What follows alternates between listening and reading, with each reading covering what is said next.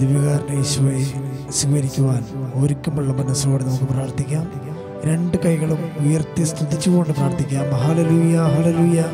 യേശുവേ ആരാധന, യേശുവേ സ്തുതി, യേശുവേ ആരാധന. യേശുവേ ഞങ്ങൾ അങ്ങേ സ്തുതിക്കുന്നു, വാഴ്ത്തുന്നു, ആരാധിക്കുന്നു, മഹത്വപ്പെടുത്തുന്നു. യേശുവേ നന്ദി, യേശുവേ നന്ദി, യേശുവേ നന്ദി, യേശുവേ ആരാധന, യേശുവേ ആരാധന. ഹല്ലേലൂയ ഹല്ലേലൂയ ഹല്ലേലൂയ ഹല്ലേലൂയ. ആരാധിക്കുന്നു, ഞങ്ങൾ ആരാധിക്കുന്നു. ഹല്ലേലൂയ ആമേൻ. ആരാധിക്കുന്നു, ഞങ്ങൾ ആരാധിക്കുന്നു. യേശുവേ ഹല്ലേലൂയ ആമേൻ.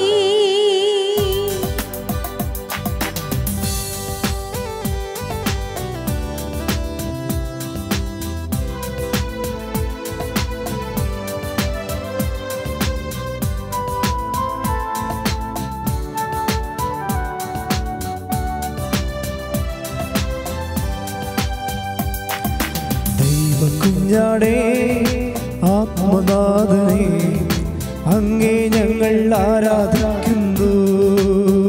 ചെറുപാടാ.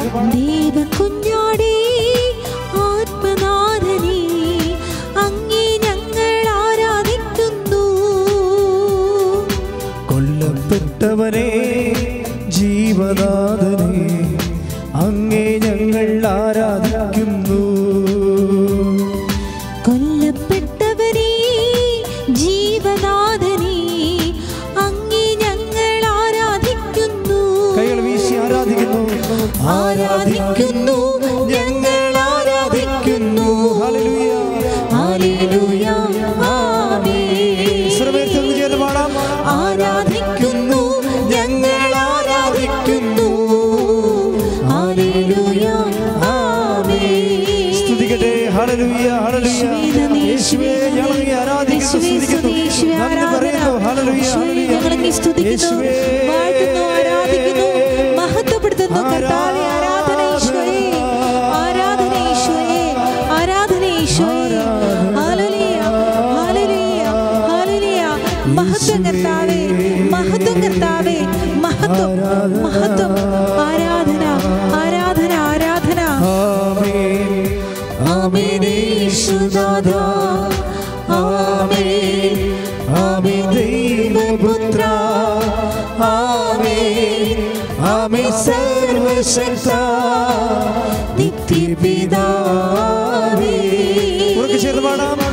ആമേൻ ആമേൻ യേശുനാഥാ, ആമേൻ ആമേൻ ദൈവപുത്ര, ആമേൻ ആമേൻ സർവശക്ത നിത്യപിതാവേ.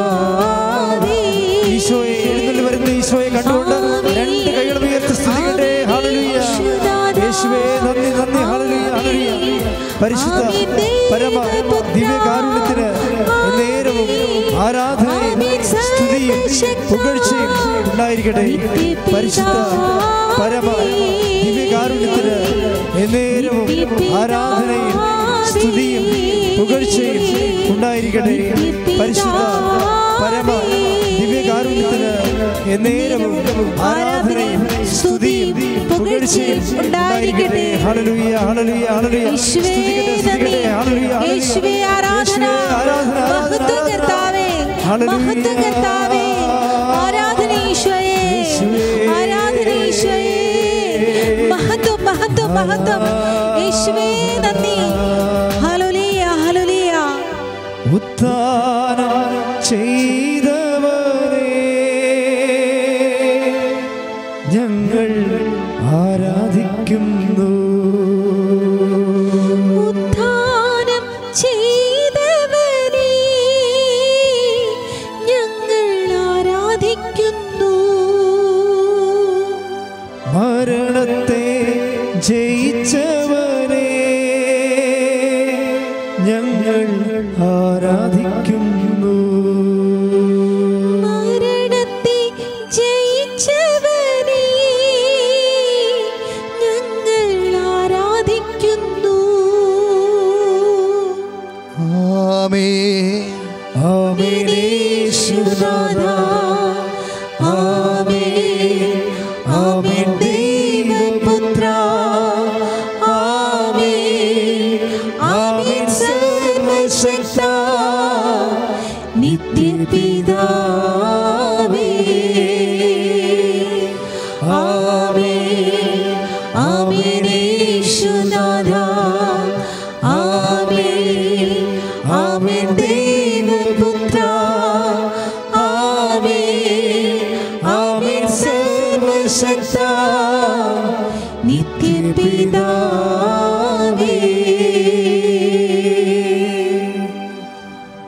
പരിശുദ്ധ പരമദിവ്യകാരുണ്യത്തിന് നേരവും ആരാധനയും സ്തുതിയും പുകഴ്ചയും ഉണ്ടായിരിക്കട്ടെ. ഏറ്റു പ്രാർത്ഥിക്കാം നമുക്ക്.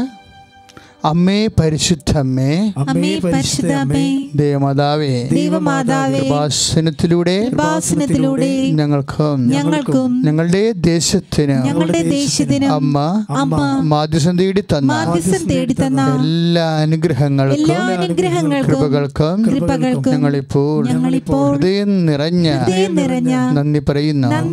അമ്മേ പരിശുദ്ധമ്മേ, ദേവമാതാവേ, 2004 ഡിസംബർ 7-ാം തീയതി ഉച്ച കഴിഞ്ഞ് 2:30 കൃപാസനത്തിൽ സംഭവിച്ച അമ്മയുടെ പ്രത്യക്ഷപ്പെടലിനെ കുറിച്ച് സഭയ്ക്ക് സമർപ്പിച്ചിരിക്കുന്ന പഠനരേഖകളുടെ മേൽ വസ്തുനിഷ്ഠവും ദൈവശാസ്ത്ര വിധിപ്രകാരമുള്ളതുമായ അന്വേഷണ പഠനങ്ങൾ നടത്തി ആ പ്രത്യക്ഷപ്പെടലിലൂടെ പ്രകടമായ ദേവമാതാവിന്റെ പ്രത്യേക കരുതലും സംരക്ഷണവും വെളിപ്പെടുത്തുന്ന പീഡിതരുടെ ആശ്വാസവും പ്രവാചകന്മാരുടെ രാജ്ഞിയും വാഗ്ദാനത്തിന്റെ പേടകവും പ്രപഞ്ച പ്രകൃതിയുടെ മാതാവുമായ പരിശുദ്ധ അമ്മയുടെ ഭക്തി തിരുസഭയിൽ കൂടുതൽ പ്രചരിച്ച് ജീവിതത്തിന്റെ ദുരന്ത അവസ്ഥകളിൽ അകപ്പെട്ട് കഴിയുന്ന അനേകായിരം മക്കൾക്ക് ദൈവത്തിന്റെ സാന്നിധ്യവും സന്ധിപ്പും കൂടുതൽ അനുഭവിക്കുക വഴി ആത്മീയ വിശുദ്ധിയും ദൈവശക്തിയും കൈവരിക്കുവാൻ ഞങ്ങളുടെ കുടുംബങ്ങളെ ഇടയാക്കണമേ. അമ്മേ പരിശുദ്ധമ്മേ, ഭൂസ്വലോകങ്ങളുടെ രാജ്ഞിയായ അമ്മയ്ക്ക് ഭൗമ സംരക്ഷണത്തിനായി പ്രപഞ്ച പ്രകൃതിയെ തന്നെ തിരുസഭ പ്രതിഷ്ഠിക്കുവാൻ ഈ പ്രത്യക്ഷീകരണം വഴി ഇടയാക്കണമേ. പരിശുദ്ധമ്മേ, ജപമാല മാതാവേ, സകല കൃപാസനം പ്രാർത്ഥനയോടും ചേർത്ത് ഞങ്ങളിപ്പോൾ പ്രാർത്ഥിക്കുന്ന ഈ കുടുംബത്തിന്റെ പ്രത്യേക നിയോഗം, വ്യക്തിപരമായ നിയോഗങ്ങള് പരിശുദ്ധ അമ്മ വഴി ദിവ്യകാരുണ്യ ഈശോയ്ക്ക് സമർപ്പിക്കുക. എത്രയും വേഗം കൊറോണ വൈറസ് മൂലം ഉണ്ടാകുന്ന ലോക ദുരന്തങ്ങളിൽ നിന്ന് ലോക സമൂഹത്തെയും നമ്മുടെ രാജ്യത്തെയും സംസ്ഥാനത്തെയും നമ്മുടെ ഇതര സംസ്ഥാനങ്ങളെയും പരിശുദ്ധ അമ്മയുടെ മധ്യസ്ഥതയിൽ പരിപൂർണമായി അതിജീവിക്കുവാനും ലോകം സുരക്ഷിതവും സൗഖ്യമായിരിക്കാൻ പരിശുദ്ധ അമ്മയോട് ചേർന്നുകൊണ്ട് പ്രാർത്ഥിക്കുക. പ്രവാസികളായ നമ്മുടെ സഹോദരങ്ങൾ അനേകം രാജ്യങ്ങളിൽ വേദനിക്കുന്നുണ്ട്, വിഷമിക്കുന്നുണ്ട്. അവരെ സുരക്ഷിതമായി എത്രയും വേഗം നമ്മുടെ നാട്ടിൽ വരാനും അവരുടെ പരിപൂർണമായ സൗഖ്യം ഉറപ്പുവരുത്താനും സുരക്ഷിതത്വം ഉറപ്പുവരുത്താനും ഗവൺമെൻറ്റുകൾ ചെയ്യുന്ന എല്ലാ പ്രവർത്തനങ്ങളും വിജയിക്കാൻ വേണ്ടി ക്വാറന്റൈന് വേണ്ടി സ്ഥാപിച്ചിരിക്കുന്ന നമ്മൾ ഉദ്ദേശിക്കുന്ന എല്ലാ സ്ഥാപനങ്ങളും അവരെ സ്വീകരിക്കാൻ വേണ്ടി ഉള്ള പ്രത്യേക കരുതലും സംവിധാനത്തേക്കാൾ സ്ഥാപനത്തേക്കാൾ ഉപരി അത് നടത്തിക്കുന്നവർ കൂടുതൽ സഹോദര സ്നേഹമുള്ളവരായി ഈ വലിയ കാലസന്ധിയെ സ്നേഹം കൊണ്ട് അതിജീവിക്കുവാൻ സുവിശേഷത്തിൻ്റെ അജ്ഞാതമായ സാക്ഷ്യങ്ങൾ അനേകായിരം ഉണ്ടാകുന്ന ആത്മീയ വസന്തത്തിൻ്റെ കാലം അതിൻ്റെ ചുവരെഴുത്തുകൾക്ക് അനപേക്ഷണീയമായി തിരിച്ചറിയാനുള്ള വിവേചനങ്ങൾ എല്ലാവർക്കും നൽകാൻ വേണ്ടി പ്രാർത്ഥിക്കുക.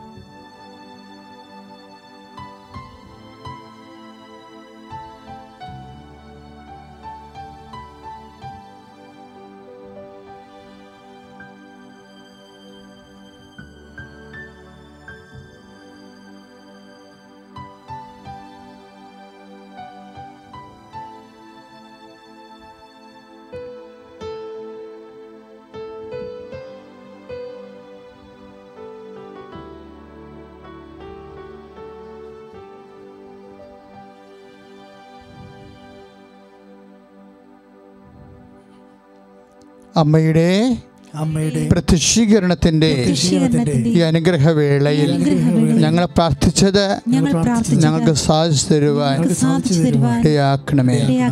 സ്തുതിക്കട്ടെ. ഹല്ലേലൂയ. യേശുവേ നന്ദി. ഹല്ലേലൂയ ഹല്ലേലൂയ ഹല്ലേലൂയ ഹല്ലേലൂയ. യേശുവേ ആരാധന ആരാധന ആരാധന ആരാധന. ഹല്ലേലൂയ ഹല്ലേലൂയ ഹല്ലേലൂയ ഹല്ലേലൂയ ഹല്ലേലൂയ. യേശുവേ ഹല്ലേലൂയ ഹല്ലേലൂയ.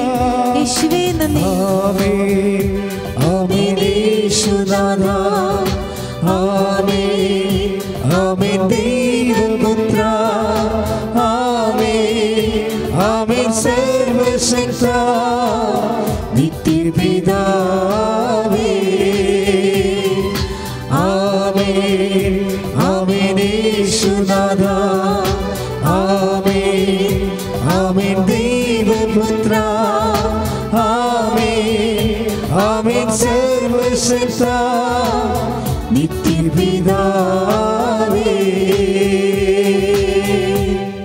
പരിശുദ്ധ പരമ ദിവ്യകാരുണ്യത്തിന് ആരാധനയും സ്തുതിയും പുകഴ്ചയും ഉണ്ടായിരിക്കട്ടെ.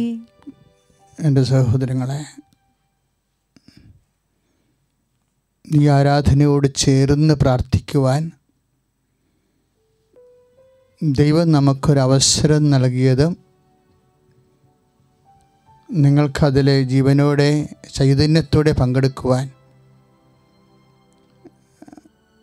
ദൈവം അനുഗ്രഹിച്ചതിന് നമുക്ക് സ്നേഹത്തോടെ സ്തുതിക്കാം. സ്തുതിക്കട്ടെ. ഹല്ലേലൂയ. ഉദ്ധാനം ചെയ്തവനെ സ്തുതിക്കട്ടെ. ഹല്ലേലൂയ.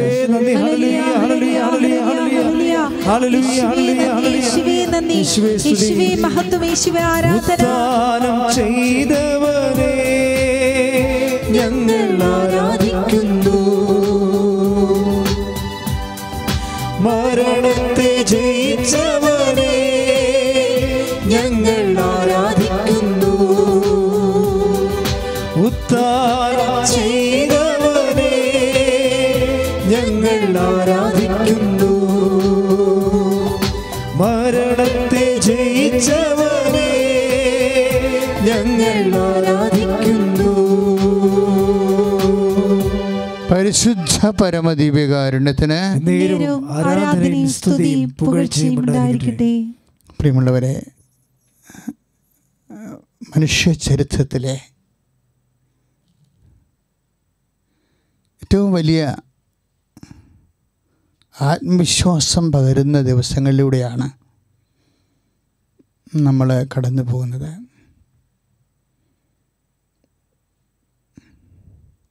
നമ്മൾ ഇന്ന് ധ്യാനിക്കുന്നത് 2 കല്ലറകളെക്കുറിച്ചാണ്.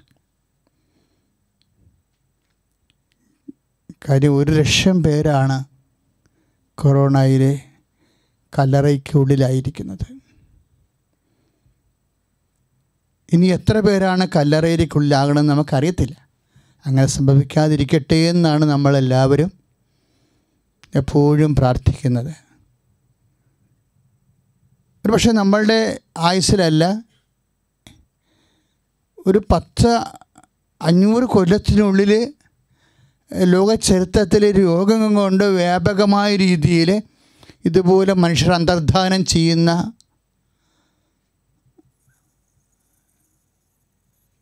ചരിത്ര കാലഘട്ടം.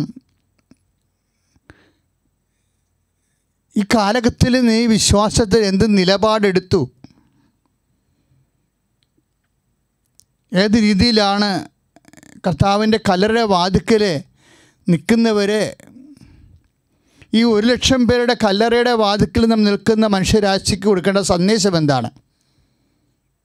അതാണ് നമ്മൾ ധ്യാന വിഷയമാക്കുന്നത്. ശ്രദ്ധിക്കട്ടെ. ഹല്ലേലൂയ. യേശുവേ സ്തോത്രം. ഹല്ലേലൂയ.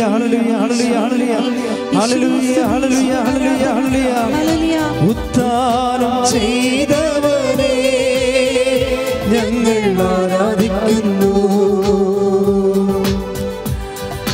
മരണത്തെ ജയിച്ചവനെ ഞങ്ങൾ ആരാധിക്കുന്നു. ഉദ്ധാനം ചെയ്തവനെ ഞങ്ങൾ ആരാധിക്കുന്നു. മരണത്തെ ജയിച്ചവനെ ഞങ്ങൾ ആരാധിക്കുന്നു. വലിയൊരു അറിവാണ് ശരിക്കും മാർത്തായെ കുടുംബ തകർച്ചയിൽ നിന്ന് പിടിച്ചു നിർത്തിയത്? നമുക്കറിയാം, ലാസറിൻ്റെ കല്ലറയെക്കുറിച്ച് ധ്യാനിച്ചതിന് ശേഷമാണ് നമ്മൾ ആധ്യാത്മികമായി ഈ ആരാധന യാത്രയിൽ യേശുവിൻ്റെ കല്ലറയെക്കുറിച്ച് സഭ ധ്യാനിക്കുന്നത്. ലാസറിൻ്റെ വീട്ടിൽ 2 സഹോദരികളാണ് ഉണ്ടായിരുന്നത്, ഒരു സഹോദരന്. അപ്പോൾ ആ സഹോദരൻ, തുണയായി നിന്നിരുന്ന ആ സഹോദരൻ ആകസ്മികമായി അന്തർധാനം മരിച്ചു പോകുന്നതിലൂടെ ആ കുടുംബത്തിൻ്റെ തകർച്ചയുണ്ട്. ഈ കുടുംബ തകർച്ചയുടെ സമയത്ത് മാർത്തയെ പിടിച്ചു നിർത്തിയിരുന്ന എന്ത് യാഥാർത്ഥ്യമാണ്?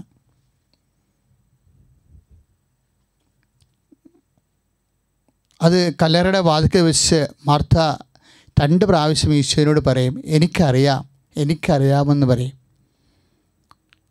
പിന്നെ പറയും, ഞാൻ വിശ്വസിക്കുന്നു എന്ന് പറയും. 2 വാക്കുകൾ പറയും, എനിക്കറിയാം. എല്ലാ തകർച്ചയുടെ മുമ്പിലും നമുക്കൊരു അറിവുണ്ടാകണം. എന്താണ് മാർത്ത പറയുന്നത്? എനിക്കറിയാമെന്ന് പറയണത്. ഒന്ന്, മാർത്ത പറയും,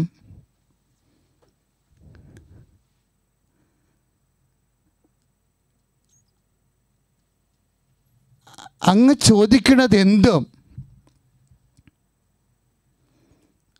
ദൈവം അങ്ങയ്ക്ക് നൽകുമെന്ന് എനിക്കറിയാം. അതാണ് യോഹന്നാന്റെ സുവിശേഷത്തിൽ നമ്മൾ 11:24 വായിക്കുന്നത്.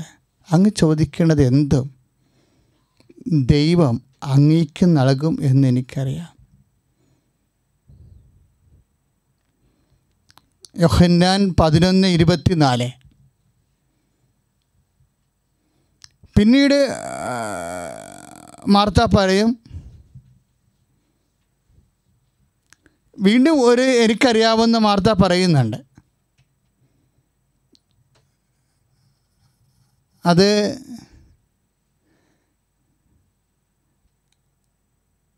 അങ്ങ് പുനരുത്ഥാനവും ജീവനുമാണെന്ന് എനിക്ക് അറിയാം. ഈ എനിക്കറിയാമെന്നുള്ള വിഷയം നമുക്ക് സ്വന്തമായി ഉണ്ടാകുന്നൊരു അറിവുണ്ട്. ആ അറിവാണ് മാർത്തായെ അതിജീവിക്കാൻ സഹായിച്ചത്. ആ അറിവ് എന്തിലേക്കാണ് നയിച്ചത്? അങ്ങ് ലോകത്തിലേക്ക് വരാനിരുന്ന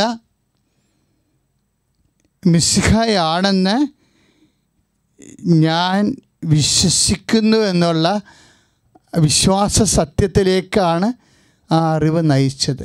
അതാണ് യോഹന്നാൻ 11:27 നമ്മൾ വായിക്കുന്നത്. ഇപ്പം 2 കാര്യങ്ങൾ നമ്മൾ ശ്രദ്ധിക്കണം. നമുക്ക് തകർച്ചയുടെ കാലത്ത് നമുക്ക് ആവശ്യമായത് ഏറ്റവും വലുത് അറിവാണ്. എനിക്കറിയാം. വിശ്വാസത്തിലെ ഈ അറിവാണ് നമ്മളെ വിശ്വാസത്തിലേക്ക് നയിക്കണത്. അറിവ് നമുക്ക് എങ്ങനെയാണ് ഉണ്ടാകണത്? വിശ്വാസത്തിലേക്ക് നയിക്കുന്ന ഈ അറിവ് നമുക്ക് എങ്ങനെയാണ് ഉണ്ടാവുന്നത്? അറിവ് ഇന്ദ്രിയങ്ങളിലൂടെയാണ് നമുക്ക് ഉണ്ടാവുന്നത്. അതാണ് വിശുദ്ധ പൗലോസ് അപ്പോസ്തലൻ പറയുന്നത്. വിശ്വാസം ഇന്ദ്രിയങ്ങളിലൂടെ ലഭിക്കുന്നു. വിശ്വാസം കേൾവിയിൽ നിന്നും, കേൾവി യേശുക്രിസ്തുവിനെ കുറിച്ചുള്ള അറിവിൽ നിന്നുമാണ്. അതാണ് എനിക്കറിയാമെന്ന് മാർത്ത പറയണത്. ആരെക്കുറിച്ച്? എന്തറിവാ? കെമിസ്ട്രിയെക്കുറിച്ച് അറിവല്ല, ഫിസിക്സിനെ കുറിച്ചുള്ള അറിവല്ല, മാത്തമാറ്റിക്സിനെ കുറിച്ച് അറിവല്ല. ഇതൊന്നുമല്ല നമ്മൾ അതിജീവിക്കാൻ പ്രേരിപ്പിക്കുന്നതും സഹായിക്കുന്നതും. എനിക്കറിയാമെന്ന് യോഹന്നാന്റെ സുവിശേഷം 11:21 11:24 എനിക്കറിയാമെന്ന് പറയണത് എന്താ? ആരെക്കുറിച്ചുള്ള അറിവാ? യേശുക്രിസ്തുവിനെ കുറിച്ചുള്ള അറിവാ. വിശ്വാസം, ആ അറിവ് എങ്ങനെയാണ് ഉണ്ടാകണത്? ആ അറിവാണല്ലോ 11:27 അനുസരിച്ച്, യോഹന്നാൻ്റെ സുവിശേഷം 11:27 അനുസരിച്ച് കൊണ്ട് അങ്ങ് ലോകത്തിലേക്ക് വരായിരുന്ന മിശിഹായാണെന്ന് ഞാൻ വിശ്വസിക്കുന്നു. വിശ്വാസത്തിലേക്ക് നയിക്കുന്ന അറിവ്, ആ വിശ്വാസത്തിലേക്ക് നയിക്കുന്ന അറിവ് എങ്ങനെയാണ് നമുക്ക് ലഭിക്കണത്? അതാണ് പൗലോസ് അപ്പോസ്തലൻ പറയണത്. വിശ്വാസം കേൾവിയിൽ നിന്നും, കേൾവി റോമായുടെ ലേഖനത്തിലാണ് നമ്മളത് വായിക്കുന്നത്. 10-ാം അധ്യായത്തിലെ വിശ്വാസം കേൾവിയിൽ നിന്ന് 17-ാമത്തെ വാക്യം. വിശ്വാസം കേൾവിയിൽ നിന്ന്. അപ്പോൾ ഇന്ദ്രിയങ്ങളിൽ നിന്നാണ് വിശ്വാസം വരണത്, അറിവ് വരണത്. കേൾവി എന്തിനെക്കുറിച്ചുള്ള അറിവാണ്? വിശ്വാസം കേൾവിയിൽ നിന്ന്. കേൾവി യേശുക്രിസ്തുവിനെക്കുറിച്ചുള്ള അറിവിൽ നിന്ന്, അഥവാ പ്രസംഗങ്ങളിൽ നിന്ന്. അപ്പോൾ അതിജീവിക്കണം. മാർത്ത അതിജീവിച്ചത് എങ്ങനെയാണ്? ഈ അറിവിൽ നിന്നാണ്. അതാണ് എനിക്കറിയാമെന്ന് പറയണത്. എനിക്കറിയാമെന്ന് യോഹന്നാൻ 11:21 എനിക്കറിയാമെന്ന് യോഹന്നാൻ 11:24 പറഞ്ഞിട്ട് മാർത്ത പറയും, ആ അറിവാണ് എന്നെ വിശ്വാസത്തിലേക്ക് നയിക്കണത്. ഏതാണ്? യോഹന്നാൻ 11:27. എന്താണ് അറിവ്? നീ ലോകത്തിലേക്ക് വരായിരുന്ന മിശിഹായാണെന്ന് ഞാൻ വിശ്വസിക്കുന്നു. ശ്രുതികട ഹല്ലേലൂയ. യേശുവേ സ്തോത്രം. ഹല്ലേലൂയ ഹല്ലേലൂയ ഹല്ലേലൂയ. യേശുവേ നന്ദി. ഹല്ലേലൂയ ഹല്ലേലൂയ ഹല്ലേലൂയ ഹല്ലേലൂയ ഹല്ലേലൂയ. ഉദ്ധാനം ചെയ്തവനേ ഞങ്ങൾ ആരാധിക്കുന്നു. മരണത്തെ ജയിച്ചവനേ ഞങ്ങൾ ആരാധിക്കുന്നു. ഉദ്ധാനം ചെയ്തവനേ ഞങ്ങൾ ആരാധിക്കുന്നു.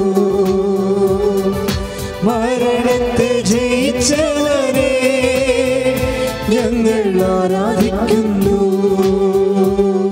പരിശുദ്ധ പരമ ദിവ്യകാരുണ്യത്തിന് ആരാധനയും സ്തുതിയും പുകഴ്ചയും ഉണ്ടായിരിക്കട്ടെ. ഈ വിശ്വാസത്തോടെയാണ് വീണ്ടും ഇത് ലാസറിൻ്റെ കല്ലറയിൽ നമ്മൾ ഈശോയുടെ കല്ലറയിലേക്ക് വരുമ്പോഴും അവിടെ ഒരു സ്ത്രീ നിൽക്കുന്നുണ്ട്. സ്ത്രീയിലാണ് തുടങ്ങുന്നത്. അവിടെ നിൽക്കുന്ന സ്ത്രീ ആരാണ്? ലാസറിൻ്റെ കല്ലറയിലെ വിശ്വാസം എനിക്കറിയാമെന്ന് പറഞ്ഞുകൊണ്ട് വിശ്വാസത്താൽ ആ കുടുംബ തകർച്ചയെ അതിജീവിച്ചതുപോലെ ഒരു സ്ത്രീ കർത്താവിൻ്റെ കല്ലറ വാതിക്കൽ നിൽക്കുന്നുണ്ട്.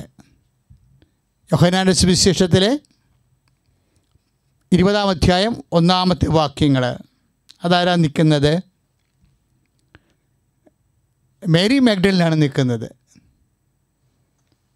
ലാസറിൻ്റെ കുഴിമാടത്തിൽ നിന്നിരുന്നത് മാർത്തായാണെങ്കിൽ ഈശോൻ്റെ കുഴിമാടത്തിൽ നിൽക്കുന്നത് ഒരു സ്ത്രീയാണ്.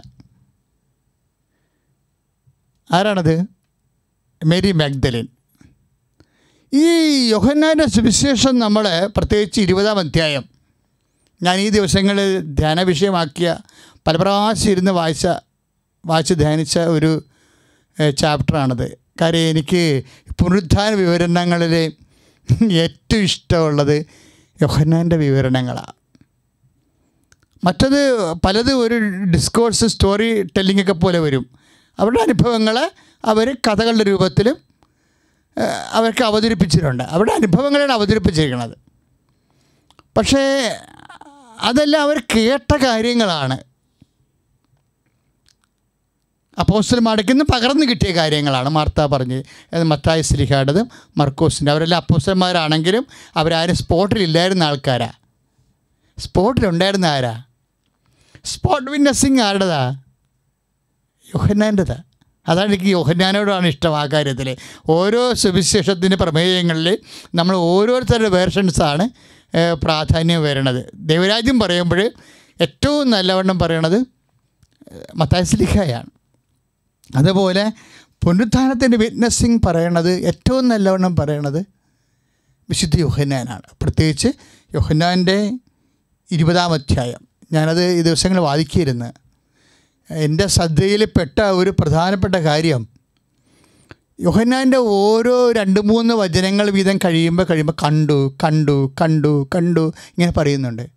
അത് വായിക്കുമ്പോൾ നമുക്ക് ഫീൽ ചെയ്യും ഓരോ വചനങ്ങൾ. ഇപ്പം എനിക്കറിയാമെന്ന് മാർത്ത പറയണില്ലേ, അതുപോലെ യോഹന്നാൻ പറയണതാണ് കണ്ടു കണ്ടു കണ്ടു എന്ന് പറയും. ഓരോ വചനങ്ങളിലും ഉണ്ട്, രസമാണ് അത് കേൾക്കാൻ. അതായത് ആദ്യമേ കാണുന്നത് എന്താണ്? ആദ്യമേ കാണുന്നത് ആഴ്ചയുടെ ആദ്യ ദിവസം ഇരുളായിരിക്കുമ്പോൾ തന്നെ എന്താ പറഞ്ഞിട്ട് 20-ാമത്തെ അധ്യായത്തിൽ യോഹന്നാൻ അവതരിപ്പിക്കുന്നത്, കർത്താവിൻ്റെ ദിവ്യരഹസ്യം അവതരിപ്പിക്കുന്നത് മാർത്തായിലൂടെയാണ്. യോഹന്നാന് അങ്ങനെ ഒരു പ്രത്യേകതയുണ്ട്. ഈ ക്രിസ്തു എന്ന് പറയുന്ന അഭവമായ കാലാതീതമായ ഈ ദിവ്യ പദ്ധതിയില്ലേ, അത് മനുഷ്യരാശിയിലേക്ക് കൈമാറുമ്പോൾ എപ്പോഴും യോഹന്നാൻ ശ്രദ്ധിക്കുന്ന ഒരു കാര്യമുണ്ട്. നമുക്ക് യോഹന്നാൻ്റെ സുവിശേഷം താഴെ വെക്കാൻ തോന്നാതെ എടുത്ത് ഓരോ വചനത്തിനും മുത്താൻ തോന്നുന്ന ഒരു രീതിയാണത്. യോഹന്നാൻ എല്ലാവരും ഈശോനെ അവതരിപ്പിക്കുന്നത് ജീസസിനെ റീച്ച് ചെയ്യിക്കുന്ന രീതികൾ ഭയങ്കര വിസ്മയം. ആദ്യം അവതരിപ്പിക്കുന്നത് ആരെയാ? യോഹന്നാൻ മാന്താനെയാണ് അവതരിപ്പിക്കുന്നത്. ദൈവത്താൽ അയക്കപ്പെട്ട ഒരു മനുഷ്യനുണ്ടായിരുന്നു എന്ന് യോഹന്നാൻ മാന്താന. അപ്പോൾ യോഹന്നാൻ മാന്താനയുടെയാണ് ദൈവരഹസ്യം, ക്രിസ്തു രഹസ്യം ആദ്യത്തെ അധ്യായത്തിൽ കൈമാറണത്. 2-ാമത്തെ അധ്യായത്തിൽ ഈശോ എന്ന ദൈവത്തിൻ്റെ ഈ പദ്ധതിയെ, രക്ഷാകരമായ പദ്ധതിയെ യോഹന്നാൻ കൈമാറുന്നത് അമ്മയിലൂടെയാണ്. അതും കാനായിൽ ഒരു വിവാഹാഘോഷം നടന്നു. കേൾക്കുമ്പോൾ തന്നെ ത്രില്ലടിക്കും. എന്താ? യേശുവിൻ്റെ അമ്മയും അവിടെ ഉണ്ടായിരുന്നു. 2-ാമത്തെ അധ്യായം അമ്മയിലൂടെയാണ് യേശുവിനെ ലോകത്തിന് കൈമാറുന്നത്. എല്ലാവരും അവനെ വിശ്വസിച്ചു. ഓരോ വ്യക്തികളെ അവതരിപ്പിച്ച് കഴിഞ്ഞതിന് ശേഷം യോഹന്നാൻ കൺക്ലൂഡ് ചെയ്യുന്നത് നമ്മളൊരു ഹാറ്റ് ഓഫ് ചെയ്ത് കളയും. എന്ന് വെച്ച് കഴിഞ്ഞാൽ യോഹന്നാൻ പറയും, അങ്ങനെ ഈശോയിൽ അവർ വിശ്വസിച്ചു. ഈശോനെ ലോകത്തിന് കൊടുക്കുമ്പോൾ അവസാനം യോഹന്നാൻ പറയണതാണ് അവൻ ദൈവപുത്രനാണെന്ന് അവർ വിശ്വസിച്ചു എന്ന്. 3-ാമത്തെ അധ്യായത്തിൽ നിക്കഡേമോസ് വരും. 4-ാമത്തെ അധ്യായത്തിൽ സമറിയാക്കാരി വരും. 5-ാമത്തെ അധ്യായത്തിൽ ബെത്സയിദാ കുളത്തിലെ രോഗി വരും. പിന്നെ ഈശോ യുക്രിസ്റ്റിക് ഡിസ്കോഴ്സ് തുടങ്ങും, ശിഷ്യന്മാരെല്ലാവരെയും വെച്ചുകൊണ്ട്. അങ്ങനെയാണ് നമ്മൾ യോഹന്നാൻ്റെ 20-ാം അധ്യായത്തിൽ വരുമ്പോഴാണ് 20-ാമത്തെ അധ്യായം ദ ചാപ്റ്റർ ഓഫ് മേരി മാഗ്ഡലിനാണ്. ശരിക്കും മേരി മാഗ്ഡലിലൂടെയാണ് കർത്താവിൻ്റെ ദിവ്യരഹസ്യം യോഹന്നാൻ ലോകത്തിന് കൈമാറണത്. ശ്രദ്ധിക്കട്ടെ. ഹല്ലേലൂയ. കർത്താവേ, അങ്ങയുടെ സുവിശേഷകൻ അങ്ങയെ ലോകത്തിന് കൈമാറാൻ വേണ്ടി പരിശുദ്ധാത്മാവ് ഉപകരണമാക്കുമ്പോൾ സ്വീകരിച്ചിരിക്കുന്ന ക്രമീകരണങ്ങളുമേ ഞങ്ങൾ അത്ഭുതപ്പെടുന്നു കർത്താവേ. അതെല്ലാം ജനങ്ങൾക്ക് കർത്താവേ നിന്നെ ദൈവപുത്രനായിട്ട് ഏറ്റുപറഞ്ഞ ശിഷ്യന്മാരെ പോലെ സാക്ഷ്യം വഹിക്കാനുള്ള കൃപ നൽകണമെന്ന് പ്രാർത്ഥിക്കുന്നു കർത്താവേ. ശ്രദ്ധിക്കട്ടെ. ഹല്ലേലൂയ.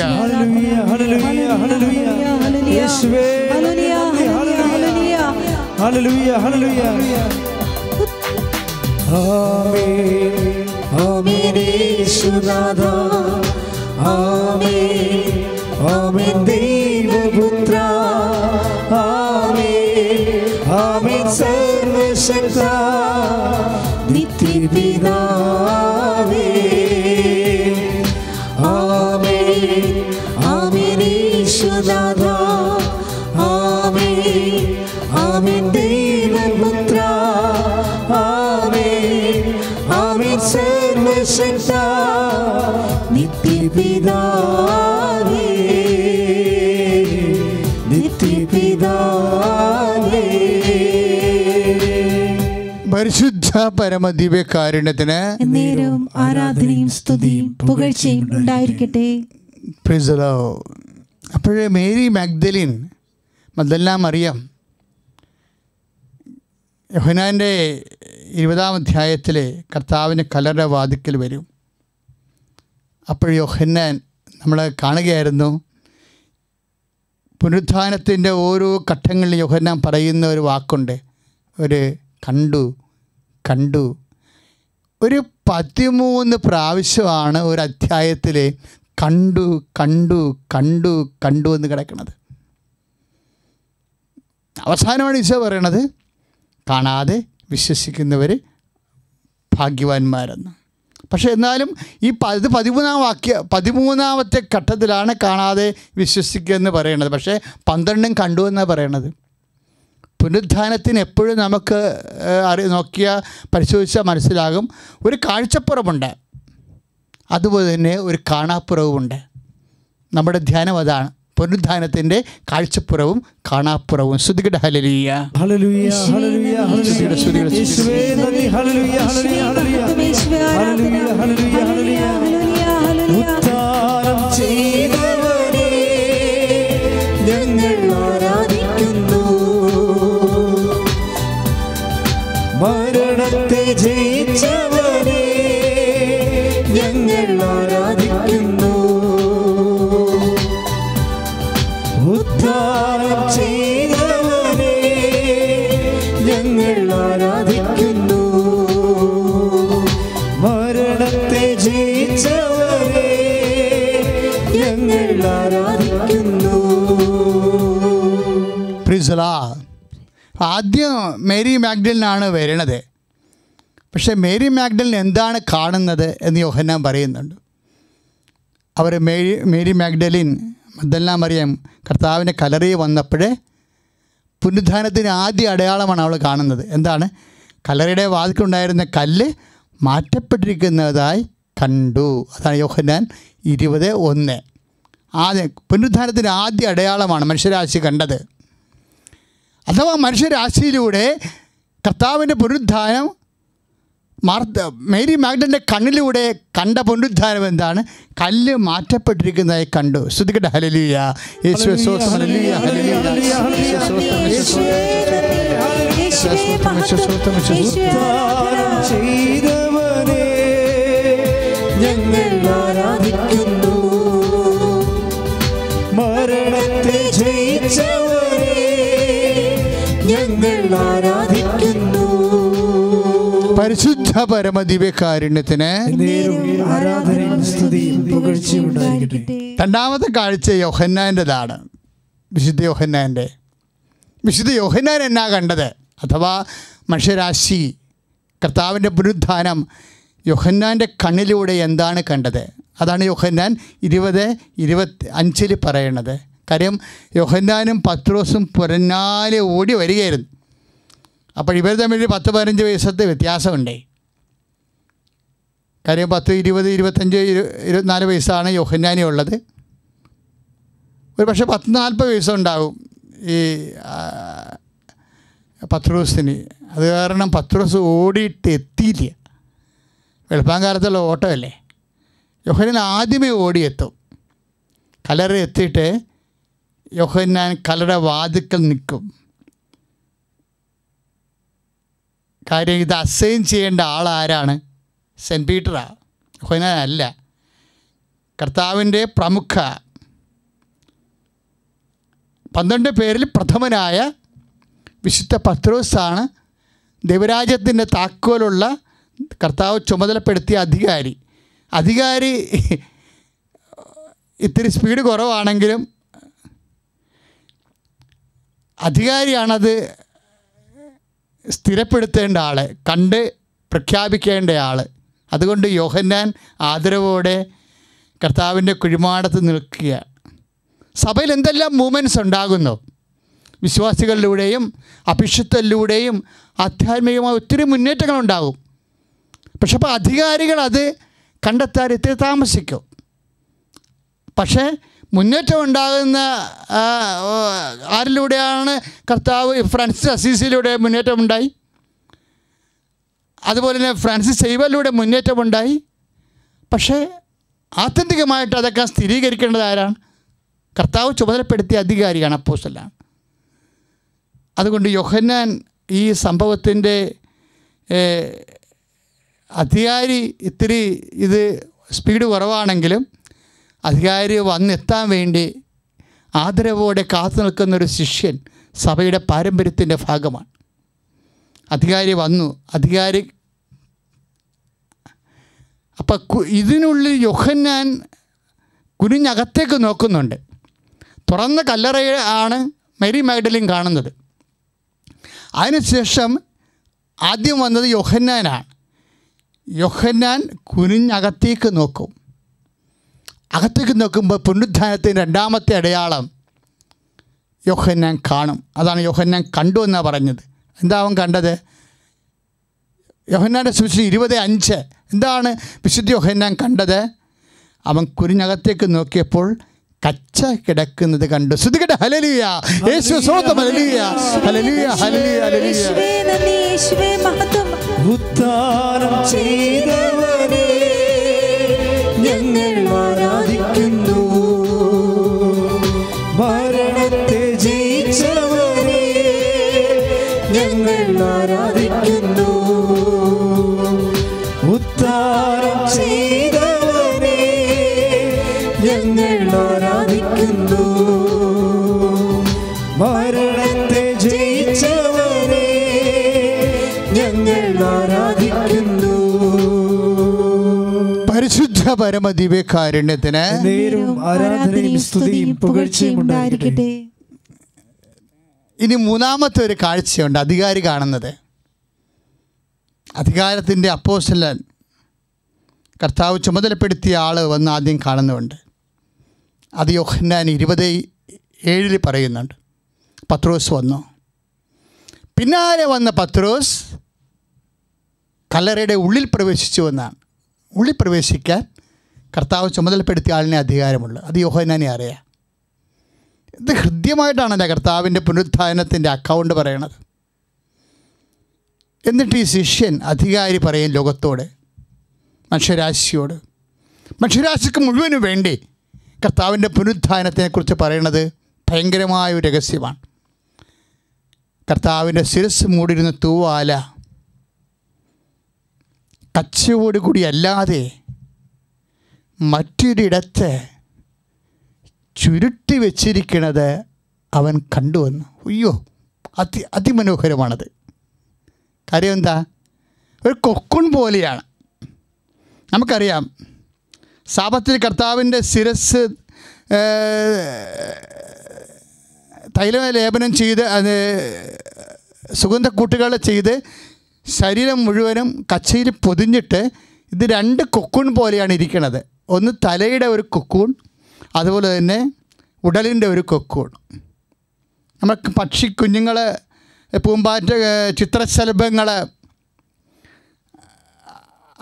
അതിൽ നിന്ന് ചിറക് വിരിച്ച് പറന്ന് പോകുമ്പോൾ അതിൻ്റെ കൂട് അവശേഷിപ്പിക്കത്തില്ലേ?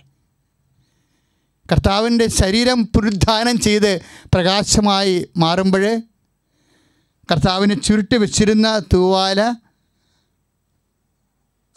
ശിരസിൻ്റെ തൂവാലയും ശരീരത്തിൻ്റെ വക്കശീലയും അതുപോലെ കൂടുപോലെ ഇരിക്കുകയാണ്. അതാണ് ചുരുട്ടി വെച്ചിരിക്കണത് കണ്ടു എന്ന് പറയുന്നത്. മറ്റൊരിടത്ത് എന്ന് വെച്ചാൽ ഇത് കട്ടുകൊണ്ട് പോയതല്ല എന്ന് യഹൂദന്മാർ ആ കാലത്ത് ഒത്തിരിയേറെ കള്ളപ്രചരണങ്ങൾ നടത്തുന്നുണ്ടായിരുന്നു അവർക്ക് പിടിച്ചിരിക്കാൻ വേണ്ടി. അപ്പം അത് വളരെ കൃത്യമായിട്ട് കള്ളന്മാരാണ് ഇതെല്ലാം അലവലാതെയായിട്ട് ഇടുകയുള്ളൂ. അങ്ങനെയല്ല, ഇത് വളരെ ചിട്ടയോടുകൂടി ചുരുട്ടി വെച്ചിരിക്കുക. വാക്ക് ഭയങ്കര ഹൃദ്യമാണ്. യോഹന്നാൻ 20:7 കർത്താവിൻ്റെ ശിരസ്സിന് മുഴുവൻ തൂവാല മറ്റൊരിടത്ത് ഭദ്രമായി ചുരുട്ടി വെച്ചിരിക്കുന്നത് കണ്ടു. അത് കണ്ടു കഴിയുമ്പോഴാണ് വീണ്ടും കല്ലറ വാതിൽക്കൽ നിന്ന് യോഹന്നാൻ അകത്തേക്ക് പ്രവേശിക്കും. അയാളും കാണുന്നുണ്ട്. മറ്റേ ശിഷ്യനും, അതാണ് യോഹന്നാൻ 20:8, മറ്റേ ശിഷ്യനും അകത്ത് പ്രവേശിച്ച് കണ്ട് വിശ്വസിച്ചു. സ്തുതിക്കട്ടെ, ഹല്ലേലൂയ, യേശുവേ സ്തോത്രം, ഹല്ലേലൂയ, ഹല്ലേലൂയ, ഹല്ലേലൂയ, ഹല്ലേലൂയ, യേശുവേ സ്തോത്രം, സ്തോത്രം, സ്തുതിക്കട്ടെ, ഹല്ലേലൂയ, ഹല്ലേലൂയ. ഉദ്ധാനം ചെയ്തവനെ ഞങ്ങൾ ആരാധിക്കുന്നു,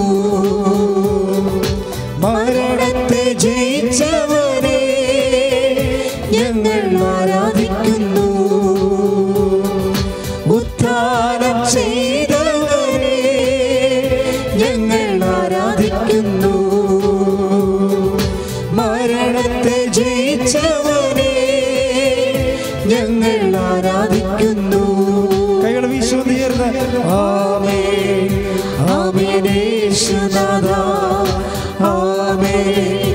ആമേൻ ദൈവപുത്ര ആമേൻ ആമേൻ സർവശക്ത നിത്യപിതാവേ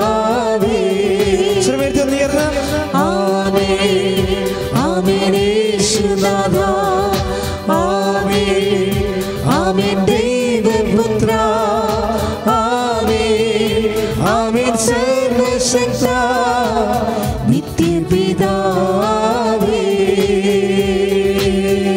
പരിശുദ്ധ പരമദിവ്യകാരുണ്യത്തിന് ആരാധനയും സ്തുതിയും പുകഴ്ചയും ഉണ്ടായിരിക്കട്ടെ. ഇനിയും കാഴ്ചകൾ തുടരുകയാണ്, പുനരുത്ഥാനത്തിൻ്റെ കാഴ്ചകൾ. പത്രോസും യോഹന്നാനും അവസാനിപ്പിക്കുന്നത് കണ്ട് വിശ്വസിച്ചു എന്നും പറഞ്ഞ അവർ രണ്ടുപേരും ശിഷ്യന്മാരുടെ കൂട്ടായ്മയിലേക്ക് പിന്തിരിയുമ്പോഴും പിന്തിരിയാതെ ഒരാൾ വീണ്ടും അവിടെ നിൽക്കും. That is Mary Magdalene. പെട്ടെന്നൊന്നും പോകാൻ പറ്റത്തില്ല ആ സ്ത്രീക്ക്. കാരണം ഈശോ ആരാണെന്ന് അവൾക്കറിയാമായിരുന്നു. അവൾ വീണ്ടും കുനിഞ്ഞ് അവർ കണ്ടു. ശിഷ്യന്മാരെ പത്രോസ് യോഹന്നാനും പിന്തിരിഞ്ഞ് പോകുമ്പോഴും പിന്തിരിയാതെ നിന്നുകൊണ്ട് മേരി മാഗ്ദലിൻ കർത്താവിൻ്റെ കല്ലറിലേക്ക് നോക്കും. അപ്പോൾ കർത്താവ് അവൾക്ക് വേറെ ഒരു കാഴ്ച കാണിച്ചു കൊടുക്കും. 2 ദൂതന്മാർ അവിടെ ഇരിക്കുന്നത് കണ്ടു, ദൈവദൂതന്മാർ. അതും കാഴ്ചയാണ്. യോഹന്നാൻ്റെ സുവിശേഷം 20:12. 2 ദൂതന്മാർ കർത്താവിനെ അടക്കിയിരുന്ന സ്ഥലത്ത്, കർത്താവ് ഉയർത്തെഴുന്നേറ്റ് പോയ സ്ഥലത്ത് പകരം ഇരിക്കണത് കണ്ടു.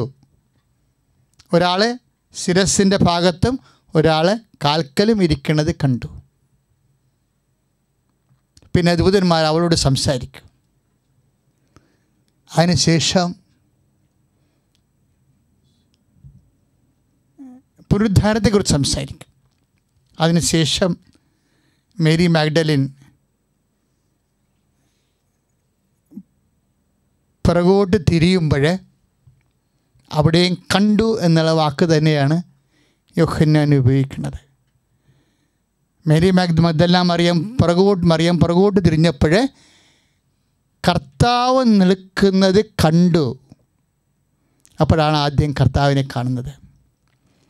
യോഹന്നാൻ 12:14 കർത്താവ് നിൽക്കുന്നത് കണ്ടു. അത് കർത്താവാണെന്ന് ആ ഇരുട്ടത്ത് അവൾക്ക് കണ്ണീരിൻ്റെ ആ ചിൽപ്പേടകത്തിനുള്ളിലെ ചില്ലിൻ്റെ പാളിക്ക് അവൾ കരഞ്ഞാൽ നിൽക്കണതേ. ആ ചില്ലിൻ്റെ പാളിക്കുള്ളിൽ വേഗമായിട്ടാണ് ഈ കാഴ്ച കാണുന്നത്. അതുകൊണ്ട് അവൾക്കത് പെട്ടെന്ന് കർത്താവാണെന്ന് മനസ്സിലായില്ല. അപ്പോഴേ കർത്താവ് ചോദിക്കും അവളോട്, മറിയം എന്ന് വിളിക്കും. പിന്നീടുള്ള കാര്യങ്ങൾക്ക് നമുക്കറിയാം. ആ സ്വരം തിരിച്ചറിഞ്ഞ റബ്ബോനി എന്നും പറഞ്ഞ് കർത്താവിലേക്ക് അവൾ തിരിയണതാണ്. പിന്നെ സംഭവിക്കണം, അവൾ ഓടണതാ. അവൾ ഓടി ശിഷ്യന്മാരുടെ അടുത്ത് ചെല്ലും.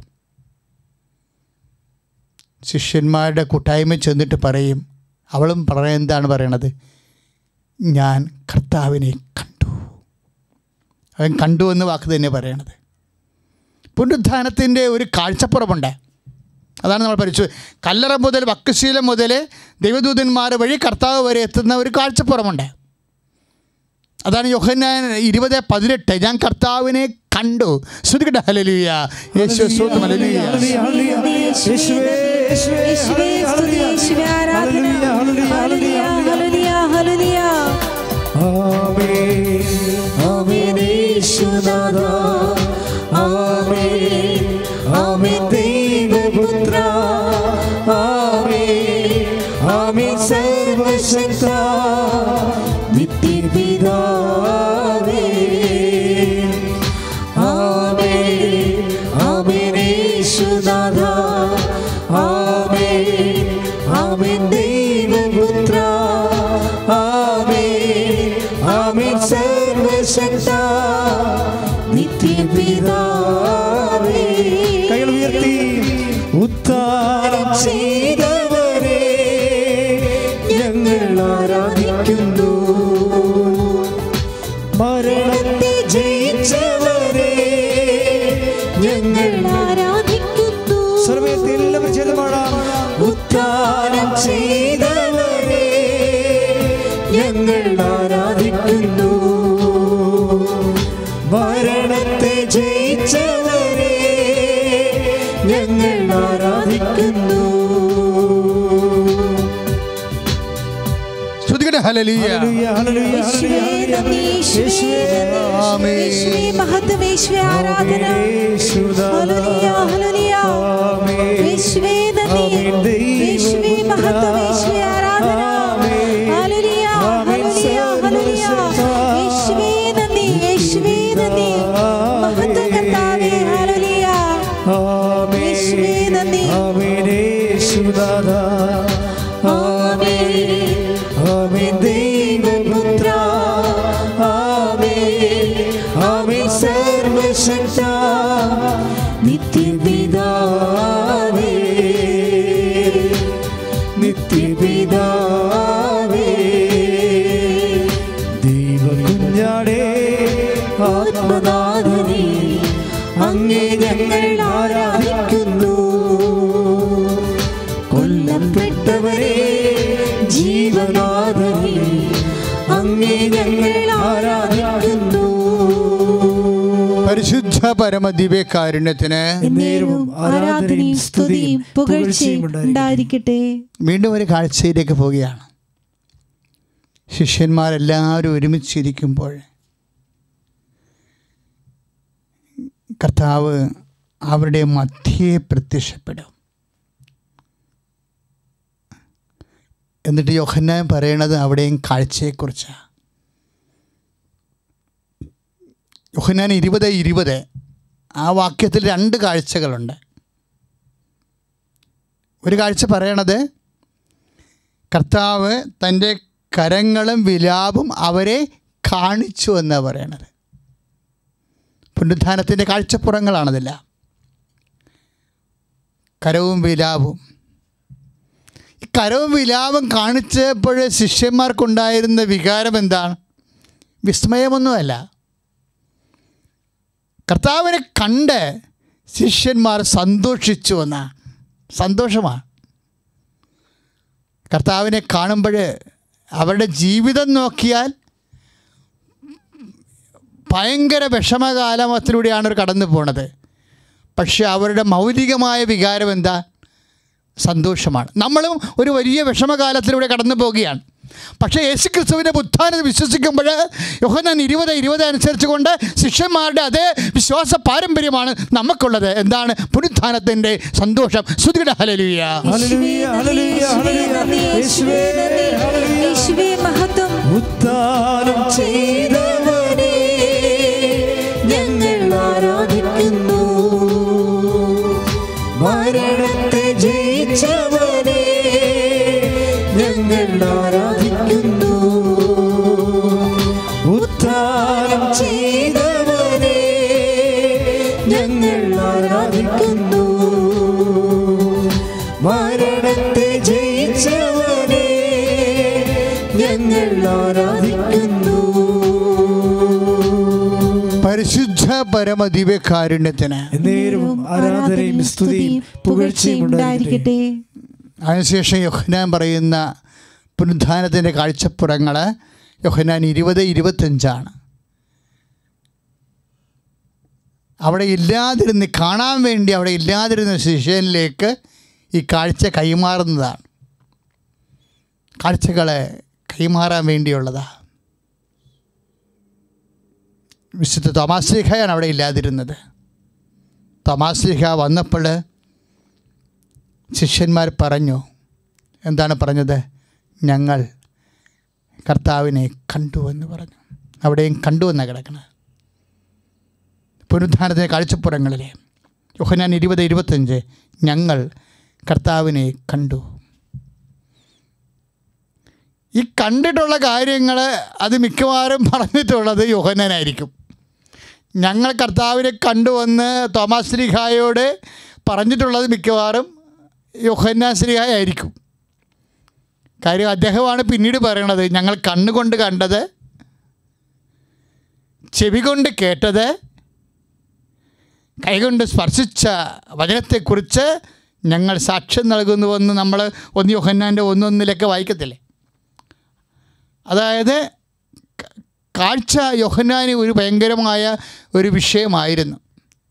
കാഴ്ചയുടെ അനുഭവങ്ങളാണ് യോഹന്നാൻ സുവിശേഷമായി കൈമാറിയത്. പക്ഷേ തോമാശ്ലീഹ പറയും, കാഴ്ചയുടെ കാര്യങ്ങൾ തന്നെ പറയും, എനിക്കും കാണണമെന്നാണ് പറഞ്ഞത്. പാവപ്പെട്ട വേറെ ഒന്നും പറഞ്ഞില്ല, എനിക്കും കാണണമെന്നാണ് പറഞ്ഞത്. പറഞ്ഞ ഭാഷ വേറെ രീതിയിലാണ് അദ്ദേഹത്തിൻ്റെ വികാരത്തെ അദ്ദേഹം അവതരിപ്പിച്ചതെന്നേ ഉള്ളൂ. അതിനകത്ത് അദ്ദേഹത്തിൻ്റെ സങ്കടങ്ങളുണ്ട്, വിഷമം കാണാൻ പറ്റാഞ്ഞതിലുള്ള നിരാശയുണ്ട്.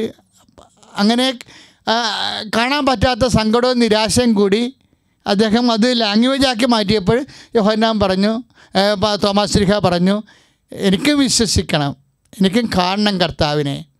എന്നിട്ട് യോഹന്നാന് പകരം പറഞ്ഞത്, ഞാൻ കർത്താവിൻ്റെ ആണിപ്പഴുതുകൾ കാണും, അവിടുത്തെ കാണുമ്പോൾ നിങ്ങളെപ്പോലൊന്നുമില്ല, ഞാൻ അവിടുത്തെ പിതാവിൽ കൈ കടത്തുമെന്ന് പറഞ്ഞു.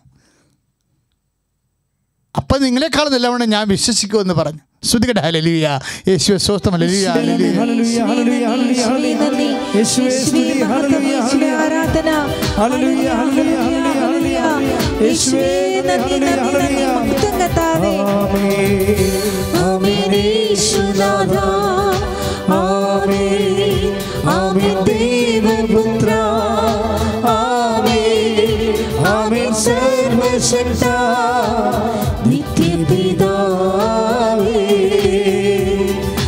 ആമേൻ, ആമേൻ, യേശുനാഥ, ആമേൻ, ആമേൻ, ദൈവപുത്ര, ആമേൻ, ആമേൻ, സർവശക്ത നിത്യപിതാവേ. പരിശുദ്ധ പരമദിവ്യകാരുണ്യത്തിന് ആരാധനയും സ്തുതിയും പുകഴ്ചയും ഉണ്ടായിരിക്കട്ടെ. കർത്താവ് അത് കേട്ടു. എങ്ങനെ കേട്ടു? കർത്താവ് അദൃശ്യനായി അവിടെ കൂടെ ഉണ്ടായിരുന്നു. അദൃശ്യനായി നമ്മുടെ കൂടെ ഉണ്ടാകുന്ന കർത്താവ് എപ്പോഴും നമ്മളെ കേൾക്കുന്നുണ്ട്. അദൃശ്യനായി നമ്മുടെ കൂടെ നിൽക്കുന്ന കർത്താവിനെ നമ്മൾ കാണാതെ വിശ്വസിക്കണമെന്നാണ് പിന്നീട് ഈശോ പറഞ്ഞത്. കർത്താവ് എന്താണ് കേട്ടത്? തോമാശ്ലീഹ പറഞ്ഞത് അദൃശ്യനായി നിന്നുകൊണ്ട് അവിടുന്ന് അത് കേട്ടു. പുനരുത്ഥാനത്തിനൊരു കാഴ്ചപ്പുറമുണ്ട്, അത് ദൃശ്യരൂപമാണ്. ഒരു കാണാപ്പുറമുണ്ട്, അത് കർത്താവ് അദൃശ്യനായി നമ്മുടെ കൂടെ നിൽക്കുന്നതാണ്. നമ്മൾ കർത്താവിൻ്റെ കാണാപ്പുറങ്ങളിലാണ് ഇപ്പോൾ ജീവിക്കുന്നത്. പക്ഷേ കാണാപ്പുറങ്ങളിൽ നിൽക്കുന്ന കർത്താവ് നമ്മളെ കേൾക്കുന്നുണ്ട് എന്ന് പറയണത് വിശുദ്ധ യോഹന്നാൻ്റെ സുവിശേഷമാണ്. കർത്താവ് അത് കേട്ടു. ആര് പറഞ്ഞത് കേട്ടു? തോമസ് പറഞ്ഞത് കേട്ടു. എന്ത് പറഞ്ഞത് കേട്ടു? ഞാൻ വിശ്വസിക്കും, ഞാൻ കർത്താവിൻ്റെ ആണിപ്പഴുതുകൾ കാണും, അവിടുത്തെ തിരുവിലാവിൽ എൻ്റെ കൈ ഞാനിടും എന്ന് പറഞ്ഞു. കർത്താവ് അത് കേട്ടു. അതുകൊണ്ട് 8 ദിവസം കഴിഞ്ഞപ്പോൾ കർത്താവ് വീണ്ടും ശിഷ്യന്മാരുടെ കൂട്ടത്തിൽ തോമസ് ഉള്ള ഒരു സമയത്ത് പ്രത്യക്ഷപ്പെട്ടു. കർത്താവിനെ കണ്ട് ശിഷ്യന്മാർ അത്ഭുതപ്പെട്ടു വീണ്ടും. അപ്പോൾ കർത്താവ് യോഹന്നാൻ 20, 27, 29 വചനങ്ങൾ 27 അനുസരിച്ചുകൊണ്ട് യോഹന്നാൻ കർത്താവ് തോമാശ്ലീഹായെ തന്നെ വിളിക്കും. വിളിച്ചപ്പോൾ പറഞ്ഞു, എന്നെ കാണുന്നേ, നീ പറഞ്ഞില്ലേ എന്നെ കാണണമെന്ന്, എൻ്റെ തിരുവിലാവ് കാണണം, എൻ്റെ കട ആണിപ്പഴുത് കാണണമെന്നില്ല, നീ കാണൂ. അപ്പോൾ തോമാശ്ലീഹ കർത്താവിനെ കാണും. അതാണ് യോഹന്നാൻ. അവിടെയും എല്ലാം കാഴ്ച ആണ്, നീ വന്ന് കാണൂ എന്നാണ് പറയണത്. അങ്ങനെ തോമാശ്ലീഹ ഈശോനെ കണ്ടു. കണ്ടപ്പോഴേ തോമാശ്ലീഹ ആരും പറയാത്തൊരു കാര്യം പറഞ്ഞു, എൻ്റെ കർത്താവേ, എൻ്റെ ദൈവമേ. സ്തുതിക്കട്ടെ, ഹല്ലേലൂയ, യേശുവേ സ്തോത്രം, ഹല്ലേലൂയ, ഹല്ലേലൂയ, ഹല്ലേലൂയ, യേശുവേ നന്ദി, മഹത്വം കർത്താവേ, ഹല്ലേലൂയ, ഹല്ലേലൂയ, ഹല്ലേലൂയ, ഹല്ലേലൂയ, യേശുവേ നന്ദി, യേശുവേ നന്ദി. ഉദ്ധാനം ചെയ്തവനെ ഞങ്ങൾ ആരാധിക്കുന്നു, മരണത്തെ ജയിച്ചവനെ ഞങ്ങൾ ഞങ്ങൾ ആരാധിക്കുന്നു. ഉദ്ധാനം ചെയ്തവരെ ഞങ്ങൾ ആരാധിക്കുന്നു. മരണത്തെ ജയിച്ചവരെ ഞങ്ങൾ ആരാധിക്കുന്നു. പരിശുദ്ധ പരമദിവ്യകാരുണ്യത്തിന് ആരാധനയും സ്തുതിയും പുകഴ്ചയും ഉണ്ടായിരിക്കട്ടെ. കർത്താവ് തോമാശ്ലീഹയോട് ഒരു കാര്യം പറഞ്ഞു. തോമാശ്ലീഹയോട് പറഞ്ഞതല്ല, ശരിക്കും പറഞ്ഞാൽ നമ്മളോട് എല്ലാവരും കൂടി പറഞ്ഞതാ. നമ്മളോട് എല്ലാവരോടുമായിട്ട് പറയേണ്ട കാര്യം തോമാശ്ലീഹയോട് പറഞ്ഞതാ. എന്താണ് ഈശോ പറഞ്ഞത്? യോഹന്നാൻ 20:29, തോമസ്, നീ എന്നെ കണ്ടത് കൊണ്ട് വിശ്വസിച്ചു. കാണാതെ വിശ്വസിക്കുന്ന 10,000 വരികയാണ്. നിനക്ക് ശേഷം ലക്ഷങ്ങൾ ലക്ഷങ്ങൾ കോടികൾ കോടികൾ ജന്മാന്തരങ്ങൾ ജന്മാന്തരങ്ങൾ കാണാതെ വിശ്വസിക്കുന്നവരെ, കാണാതെ വിശ്വസിക്കുന്നവർ ദേ ആർ ബ്ലെസ്ഡ്. വിശ്വാസികളെല്ലാം ദൈവത്തിൻ്റെ കൃപ നിറഞ്ഞവരാണെന്ന് ഈശോ പറഞ്ഞത്. സ്തുതിക്കട്ടെ, ഹല്ലേലൂയ. യേശുവേ സ്തോത്രം, യേശുവേ സ്തോത്രം, യേശുവേ സ്തോത്രം.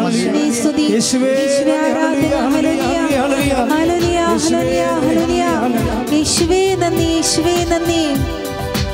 ആമേൻ ആമേൻ യേശുനാഥ. ആമേൻ ആമേൻ ദൈവപുത്ര.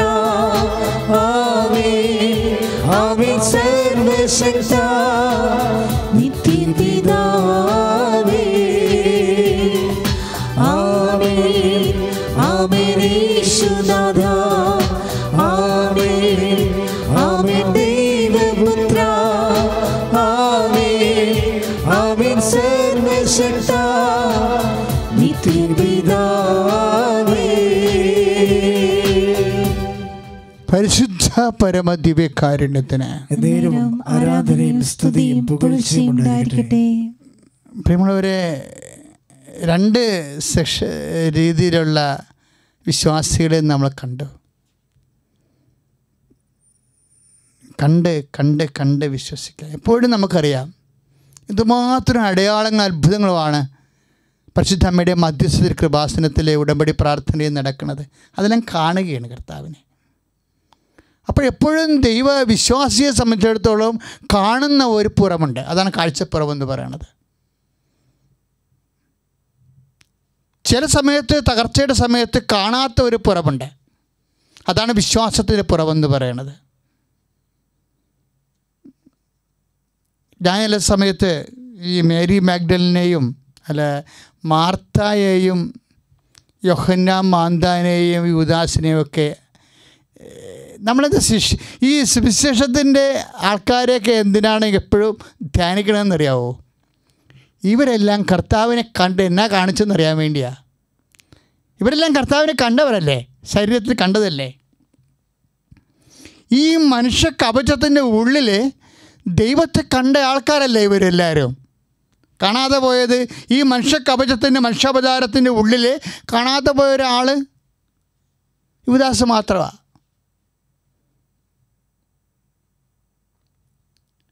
യോഹന്നാൻ മാന്താനൊക്കെ ഒരു സംശയം ഉണ്ടായി. കാണാതെ പോയ ആളിൽ ഒരാൾ യോഹന്നാൻ മാന്താനയോ ആണ്. അദ്ദേഹം ജയിലിൽ മൂട്ടകടിയെല്ലാം കൊണ്ട് കഴിഞ്ഞപ്പോൾ, പട്ടിണി ആയപ്പോൾ, അകൃതം പിടിച്ച് ജീവിതം ശരീരത്തെ തൊട്ട് കഴിഞ്ഞപ്പോൾ അദ്ദേഹത്തിൻ്റെ വിശ്വാസമൊക്കെ കുറച്ച് ഈ വേദന രോഗങ്ങളൊക്കെ വരുമ്പോഴേ മനുഷ്യന്മാരുടെ വിശ്വാസമൊക്കെ ശരിക്കും ഒന്ന് ഉടഞ്ഞു പോകാൻ സാധ്യതയുണ്ട്. അതിൻ്റെ ആദ്യത്തെ ആൾ യോഹന്നാൻ മാന്താനയാണ്. ജയിലിൽ കിടന്ന് നരകിച്ചപ്പോൾ യോഹന്നാൻ മാന്താനയ്ക്ക് ഒരു സംശയം വന്നു. ഇതുപോലെ കൊറോണയും അതിൻ്റെ ദാരിദ്ര്യവും വിഷമമൊക്കെ അനുഭവിക്കുമ്പോൾ വിശ്വാസികളായിട്ടുള്ളവർക്ക് പോലും ചില സമയത്ത് ചില ഫ്രജൈലായിട്ടുള്ള ചില അവസ്ഥ വരും. സ്വാഭാവികമാണ്. മനുഷ്യൻ്റെ ശരീരത്തിൻ്റെ അവസ്ഥയുടെ ഭാഗമായി അത് വിശ്വാസത്തെ സ്വാധീനിക്കുന്ന ചില ഘടകങ്ങളൊക്കെ വരും. അതുകൊണ്ടാണ് അദ്ദേഹം ചോദിക്കുന്നത്, വരാതിരിക്കണവൻ നീ തന്നെയാണോ? മത്തായിയുടെ സുവിശേഷം വായിക്കത്തില്ലേ 11:3, വരാതിരിക്കുന്നവൻ നീ തന്നെയോ അതോ മറ്റൊരാളെ ഞങ്ങൾ പ്രതീക്ഷിക്കണമോ? മനുഷ്യൻ്റെ തകർച്ചയിൽ എപ്പോഴും മനുഷ്യൻ ചോദിക്കുന്ന ഒരു ചോദ്യമാണത്. ദൈവം മറഞ്ഞിരിക്കുകയാണോ? ദൈവം ഉണ്ടോ? അതുതന്നെയാണ് അതിൻ്റെ തന്നെ വേറൊരു ചോദ്യമാണിത്. വരാതിരിക്കുന്നവൻ നീ തന്നെയോ അതോ മറ്റൊരാളെ പ്രതീക്ഷിക്കണമോ? അതിന് ഈശോ പറയണ മാർഗം കാണാവുന്ന ചില കാര്യങ്ങൾ കാണിച്ചു കൊടുക്കും. അന്തർ കാണുന്നു, അവിടെയെല്ലാം കാഴ്ചയാണ് വരണതേ. ചെകിടർ കേൾക്കുന്നു, ഊമർ സംസാരിക്കുന്നു, ദരിദ്രരോട് സുവിശേഷം പ്രസംഗിക്കപ്പെടുന്നു. ഇങ്ങനെ കാണാവുന്ന കാഴ്ചകളൊക്കെ കാണിക്കണത് എന്തിനാണ്? എന്നിൽ ഇടർച്ച വരാത്തവൻ ഭാഗ്യവാൻ.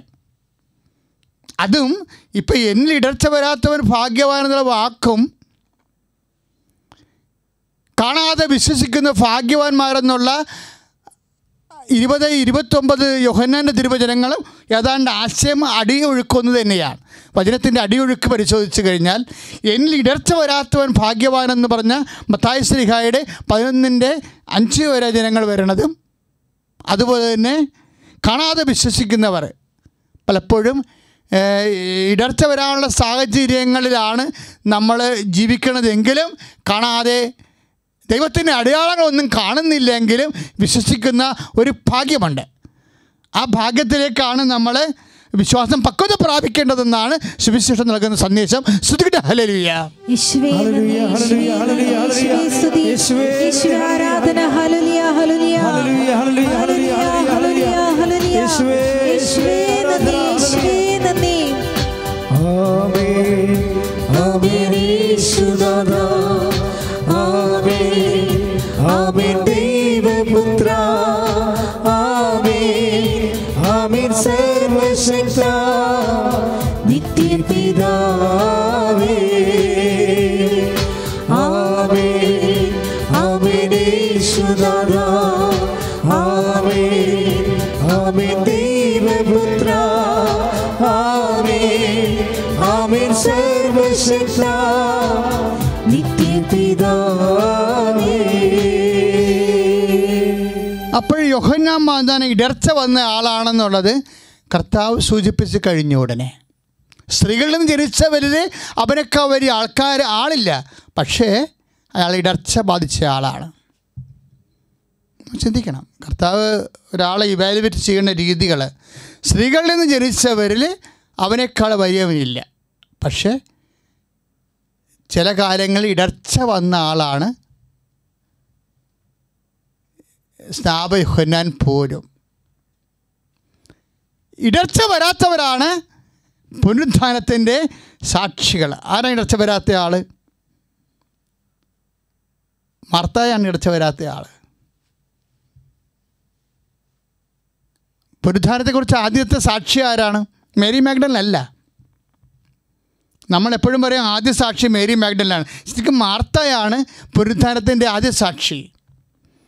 അവളോടാണ് പുനരുത്ഥാനത്തിൻ്റെ രഹസ്യം ഈശോ പറയേണ്ടത്. ഇടർച്ചയുടെ കാലത്ത് ആണും തൂണും തുണയുമായിരുന്നവൻ കൈമോശം വന്നിട്ട് കുടുംബം തകർച്ചയിലേക്ക് പോകുമ്പോൾ അവൻ ചീഞ്ഞ കല്ലറയുടെ വാതിൽക്കൽ നിന്നുകൊണ്ട് കർത്താവിനോട് ചോദിക്കും, ബിലേവ്, ഞാൻ പുനരുത്ഥാനവും ജീവനുമാകുന്നു, നീ ഇത് വിശ്വസിക്കും? യെസ് മൈ ലോർഡ്, നീ ലോകത്തിലേക്ക് വരാനിരുന്ന മിശിഹായാണെന്ന് ഞാൻ വിശ്വസിക്കുന്നു എന്ന് പറഞ്ഞത് ഇടർച്ച വരാത്തവളാണ്.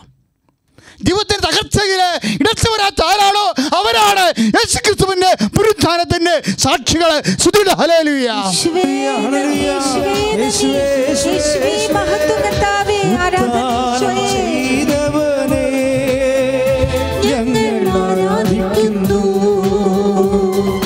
മരണത്തെ ജയിച്ചവനെ ഞങ്ങൾ ആരാധിക്കുന്നു,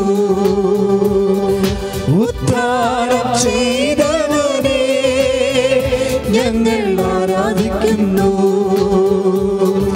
മരണത്തെ ജയിച്ചവനെ ഞങ്ങൾ ആരാധിക്കുന്നു. പരിശുദ്ധ പരമദിവ്യകാരുണ്യത്തിന് എന്നേരവും ആരാധനയും സ്തുതിയും പുകഴ്ചയും ഉണ്ടായിരിക്കട്ടെ. പരിശുദ്ധ പരമദിവ്യകാരുണ്യത്തിന് എന്നേരവും ആരാധനയും സ്തുതിയും പുകഴ്ചയും ഉണ്ടായിരിക്കട്ടെ. പരിശുദ്ധ പരമദിവ്യകാരുണ്യത്തിന് എന്നേരവും ആരാധനയും സ്തുതിയും പുകഴ്ചയും ഉണ്ടായിരിക്കട്ടെ. പ്രിയമുള്ളവരെ, കർത്താവ് നമ്മളെ സുഖപ്പെടുത്തുന്ന സമയമാണിത്. കൃപാസനത്തിലേക്ക് ഒത്തിരിയേറെ 4-5 ഫോണാണ് ഇപ്പോഴും വർക്ക് ചെയ്യുന്നത്. ക്വാറന്റൈൻ ആയത് കാരണം ഞങ്ങൾ ഫോൺ വർക്ക് ചെയ്യുന്ന മിനിസ്ട്രികളെ അവരുടെ ഭവനങ്ങളിലേക്ക് വിട്ടിരിക്കുക. അവിടെ എല്ലാം നിരന്തരം ജനങ്ങൾ ലോകത്തിൻ്റെ എല്ലാ ദേശങ്ങളിൽ നിന്നും ഫോൺ ചെയ്തുകൊണ്ടിരിക്കുകയാണ്. ക്വാറന്റൈൻ കിടക്കുന്ന ആൾക്കാർ, കൊറോണ ബാധിച്ചിട്ടുള്ളവർ ഒക്കെ, അവരുടെ ബന്ധുക്കൾ, ഉറ്റവർ, ഉടയവരൊക്കെ വിളിക്കുന്നുണ്ട്. അവരെല്ലാവർക്കും വേണ്ടിയാണ് ഞങ്ങൾ ഈ ആരാധന പ്രത്യേകമായി കർത്താവിന് തിരുസന്നിധിയിൽ സമർപ്പിക്കുന്നത്. ലോകം മുഴുവനും ക്വാറന്റൈനിൽ താമസിക്കുന്ന ആൾക്കാർ, കൊറോണ ബാധിക്കുന്ന വിഷയങ്ങളുടെ മേലെല്ലാം പരിശുദ്ധമ്മ ദേവമാതാവേ ഇപ്പോഴെല്ലാം മക്കളെ സ്പർശിക്കണമെന്ന് പ്രാർത്ഥിക്കുന്നു. അവരൊക്കെല്ലാം മധ്യസ്ഥം വഹിക്കണം പ്രാർത്ഥിക്കുന്നു. കർത്താവെ, നിന്റെ ഉന്നതമായ നാമത്തെ പ്രാർത്ഥിക്കുന്നു. വിശുദ്ധ പൗരോഹിത്യത്തെ അങ്ങ് മഹത്വപ്പെടുത്തണമേ. സഭയെ അങ്ങ് മഹത്വപ്പെടുത്തണമേ. കർത്താവിൻ്റെ പുനരുദ്ധാനം ചെയ്ത കർത്താവിൻ്റെ കാണിപ്പഴുതാർന്ന കരങ്ങള് കർത്താവെ രോഗികളെ സ്പർശിക്കട്ടെ. നാമത്തിലെ സൗഖ്യം പ്രാപിക്കട്ടെ. മഹത്വം കർത്താവേ. ഹല്ലേലൂയ, ഹല്ലേലൂയ. രോഗമെല്ലാം മാറിടട്ടെ, കഷ്ടമെല്ലാം നീങ്ങിടട്ടെ. രോഗമെല്ലാം മാറിടട്ടെ, കഷ്ടമെല്ലാം നീങ്ങിടട്ടെ. തിരുമുറിവിനാൽ സുഖപ്പെടട്ടെ, സുഖപ്പെടട്ടെ. പരിശുദ്ധ പരമദിവ്യകാരുണ്യത്തിന് നേരവും ആരാധനയും സ്തുതിയും പുകഴ്ചയും ഉണ്ടായിരിക്കട്ടെ. പ്രിയമുള്ളവരെ, രാജ്യത്തിൻ്റെ സമ്പദ് വ്യവസ്ഥ, രാജ്യങ്ങളുടെ സമ്പദ് വ്യവസ്ഥ സമർപ്പിച്ച് പ്രാർത്ഥിക്കേണ്ട വിഷയമാണ്. കാലാകാലങ്ങളിലെ രാജ്യത്തെ ഭരിക്കുന്ന അധികാരികൾ, അവർക്ക് അവരുടെ ബുദ്ധിക്കും അവരുടെ ലഭ്യമായ അറിവിനും അപ്പുറത്തുള്ള കാര്യങ്ങളെ കൂടി പരിഹരിക്കുന്ന രീതിയിലുള്ള തീരുമാനങ്ങൾ എടുക്കാൻ വേണ്ടി ലോകഭൂമിയിലെ അധികാരികളെ കർത്താവിൻ്റെ തിരുസന്നിധി പരിശുദ്ധമ്മയുടെ മധ്യസ്ഥത്തിൽ സമർപ്പിക്കുകയാണ്. കാര്യം, സമ്പദ് വ്യവസ്ഥ തകർന്നു പോയാൽ നമുക്കറിയാമല്ലോ, സൊമാലിയ പോലെയാവും. സൊമാലിയയിലെ അതിദാരുണമായ ചിത്രങ്ങൾ ലോകപ്രശസ്തമായിട്ട് നമ്മൾക്കറിയാവുന്നതാണ്. പട്ടിണി വന്ന് തകർന്നു പോയി, ആർക്കും ഒരു പിടി ഭക്ഷണം കിട്ടാതെ കുഞ്ഞുങ്ങളെ മരിക്കണ പോലെ ഇങ്ങനെ വെയിലത്തിരിക്കണമായിരിക്കുകയാണ്. അവർ മരിച്ചു പോവുകയാണ്. അപ്പോൾ ഒരു കഴുകൻ വന്ന് അടുത്തിരിക്കുക. കഴുകന് ഒരു എത്തിക്സ് ഉണ്ട്. എന്താണ്? ജീവനുള്ളതിനെ കഴിക്കത്തില്ലത്. അപ്പോൾ ആ കുഞ്ഞ് പട്ടിണി കിടന്ന് ചത്തിട്ട് കഴിക്കാൻ വേണ്ടി കഴുകൻ കാത്തിരിക്കുന്ന കഴുകൻ ലോകത്തിൽ എന്നും വേദനിപ്പിക്കുന്ന ഒരു ചിത്രമാണ്. ഒരു രാജ്യത്തിൻ്റെ സമ്പദ് വ്യവസ്ഥ തകർന്നാൽ അങ്ങനെ വരും. അപ്പോൾ പട്ടിണി കൊണ്ട് മരിക്കണത് കൊറോണ കൊണ്ട് മരിക്കണ പോലെ അല്ല, അത് ലക്ഷങ്ങളൊക്കെ ഇരിക്കും. അപ്പം നമ്മുടെ സമ്പദ് വ്യവസ്ഥ, നമ്മുടെ ഉൽപ്പാദന മേഖലകൾ, കാർഷിക മേഖലകളൊക്കെ തകർന്നാൽ പിന്നെ നമുക്ക് പിടിച്ചു നിൽപ്പില്ല. അപ്പം അതുകൊണ്ട് എത്രയും വേഗം ഈ കാലാവസ്ഥ മാറണം. നമുക്ക് ഉൽപ്പാദനക്ഷമമായ ലോകത്തിലേക്ക് തിരിച്ചു പോകണം. അതിനുവേണ്ടി ദൈവത്തിൻ്റെ കൃപയ്ക്ക് വേണ്ടി കണ്ണീരോടെ പ്രാർത്ഥിക്കട്ടെ. ശ്രുതികട്ടെ. ഹല്ലേലൂയ.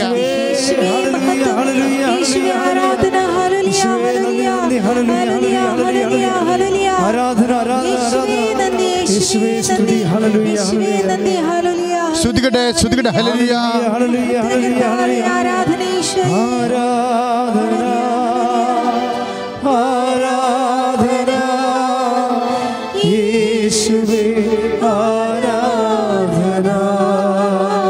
ഒന്ന് ചേർന്ന് പാടാം. ആരാധന, ആരാധന, യേശുവേ ആരാധന. പരിശുദ്ധ പരമദിവ്യകാരുണ്യത്തിന് എന്നേരവും ആരാധനയും സ്തുതിയും പുകഴ്ചയും ഉണ്ടായിരിക്കട്ടെ. പരിശുദ്ധ പരമദിവ്യകാരുണ്യത്തിന് എന്നേരവും ആരാധനയും സ്തുതിയും പുകഴ്ചയും ഉണ്ടായിരിക്കട്ടെ. പരിശുദ്ധ പരമദിവ്യകാരുണ്യത്തിന് എന്നേരവും ആരാധനയും സ്തുതിയും പുകഴ്ചയും ഉണ്ടായിരിക്കട്ടെ. ഈ ഒരു രോഗം കാരണം മറ്റു രോഗികളെല്ലാം ലോകം വിസ്മരിച്ച പോലെയുള്ള ഒരവസ്ഥയാണ്. ഇതുപോലെ തന്നെ ആരോഗ്യ പ്രവർത്തകർ ഇന്ത്യയിൽ തന്നെ 200 പേര് കൊറോണ രോഗബാധിതരുണ്ട്. അവരെ ആശുപത്രിയിലേക്ക് മാറ്റിയിട്ട് അവിടെ വേണ്ടത്തെ പരിചരണം കിട്ടാത്ത അവസ്ഥകളുണ്ട്. അതെല്ലാം നമ്മളെ ഏറെ സങ്കടപ്പെടുന്ന ഒരു സാഹചര്യമാണ്.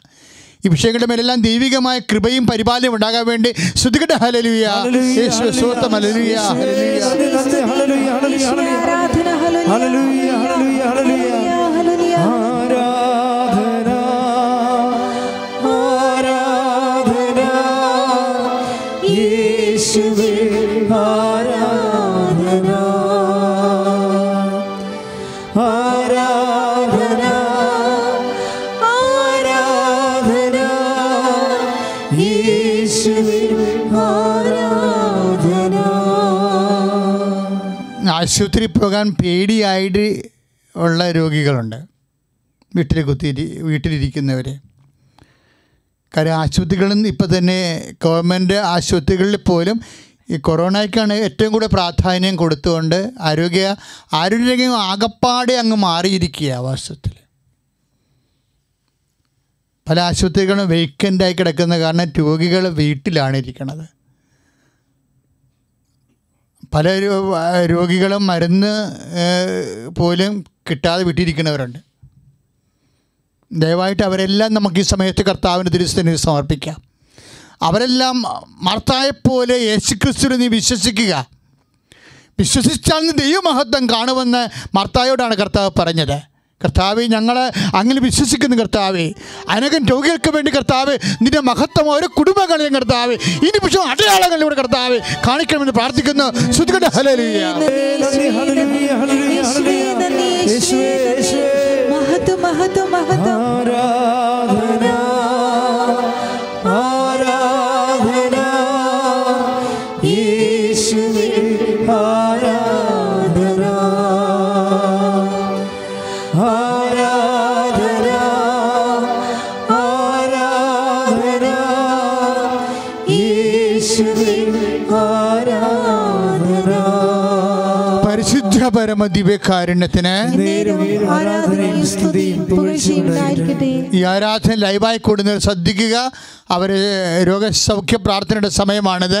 ശ്വാസകോശ രോഗികൾ നെഞ്ചിൽ കൈവച്ച് പ്രാർത്ഥിക്കുക. കരരോഗികൾ നെഞ്ചിൽ കൈവയ്ക്കട്ടെ. ഹൃദയ രോഗികൾ നെഞ്ചിൽ കൈവച്ച് പ്രാർത്ഥിക്കട്ടെ. തൊണ്ടയുടെ അസുഖമുള്ളവർ, ടോൺസിൽ രോഗികൾ, തൈറോയ്ഡ് രോഗികൾ തൊണ്ടയിൽ കൈവച്ച് പ്രാർത്ഥിക്കട്ടെ. ശിരസ് സംബന്ധമായ രോഗങ്ങളുള്ളവർ, തലച്ചോറിന് അസുഖമുള്ളവർ, ഞരമ്പുകൾക്ക് ബ്ലോക്കുള്ളവർ, ചെവിക്ക് കേൾവിക്കുറവുള്ളവർ എല്ലാം നെറ്റിയിൽ കൈവച്ചുകൊണ്ട് പ്രാർത്ഥിക്കട്ടെ. ശ്രദ്ധിക്കട്ടെ. ഹല്ലേലൂയ. കർത്താവേ, നിന്റെ വിശുദ്ധ പൗരോഹിത്യത്തെ കർത്താവേ അങ്ങ് മഹത്വപ്പെടുത്തുന്ന പ്രാർത്ഥിക്കുന്നു കർത്താവേ. ഈശോ, നിന്റെ വിശുദ്ധ പൗരോഹിത്യത്തെ കർത്താവേ അങ്ങ് മഹത്വപ്പെടുത്തുന്ന പ്രാർത്ഥിക്കുന്നു കർത്താവേ. നിന്റെ തിരുമുറിവാർന്ന ആഴ്പഴുതാർന്ന അത്ഭുത കരകളെ കർത്താവേ ഓരോ രോഗികളുടെയും നെഞ്ചിൽ വെക്കണമേ. കരള കർത്താവേ, പാങ്ക്രിയാസ് രോഗികൾ, ഉദര രോഗികൾ, ഹൃദയ രോഗികൾ, തലച്ചോർ അസുഖമുള്ളവർ, ടോൺസിൽ രോഗികൾ, തൈറോയ്ഡ് രോഗികൾ, യേശുക്രിസ്തുവിന്റെ നാമത്തിൽ, യേശുക്രിസ്തുവിന്റെ നാമത്തിൽ, യേശുക്രിസ്തു നാമത്തിൽ സൗഖ്യമാകട്ടെ. ഹല്ലേലൂയ, യേശുവേ സ്തോത്രം. ഹല്ലേലൂയ, യേശുവേ, യേശുവേ, ആരാധന, ആരാധന യേശുവേ, ആരാധന, ആരാധന, ആരാധന യേശുവേ, ആരാധന. പരിശുദ്ധ പരമദിവ്യകാരുണ്യത്തിന് എന്നേരവും ആരാധനയും സ്തുതിയും പുകഴ്ചയും ഉണ്ടായിരിക്കട്ടെ. പരിശുദ്ധ പരമദിവ്യകാരുണ്യത്തിന് എന്നേരവും ആരാധനയും സ്തുതിയും പുകഴ്ചയും ഉണ്ടായിരിക്കട്ടെ. പരിശുദ്ധ പരമദിവ്യകാരുണ്യത്തിന് എന്നേരവും ആരാധനയും സ്തുതിയും പുകഴ്ചയും ഉണ്ടായിരിക്കട്ടെ. പ്രിയപ്പെട്ടവരെ, ഉദര രോഗികൾ,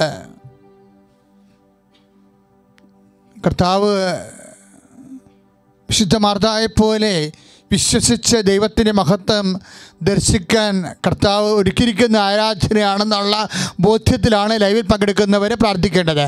ഉദരരോഗികൾ ഉദരത്തിൽ കൈവച്ചുകൊണ്ട് പ്രാർത്ഥിക്കട്ടെ. കുടൽ രോഗികൾ, അൾസർ രോഗികൾ, അർസസ് രോഗികൾ, കുടലിൽ കുരുക്കുള്ളവർ, ഗർഭാശയത്തിൽ സിസ്റ്റുള്ളവർ, PCOD രോഗികൾ, പിസ്റ്റുല രോഗികൾ എല്ലാവരും അടിവയറ്റിൽ കൈവച്ചുകൊണ്ട് പ്രാർത്ഥിക്കട്ടെ.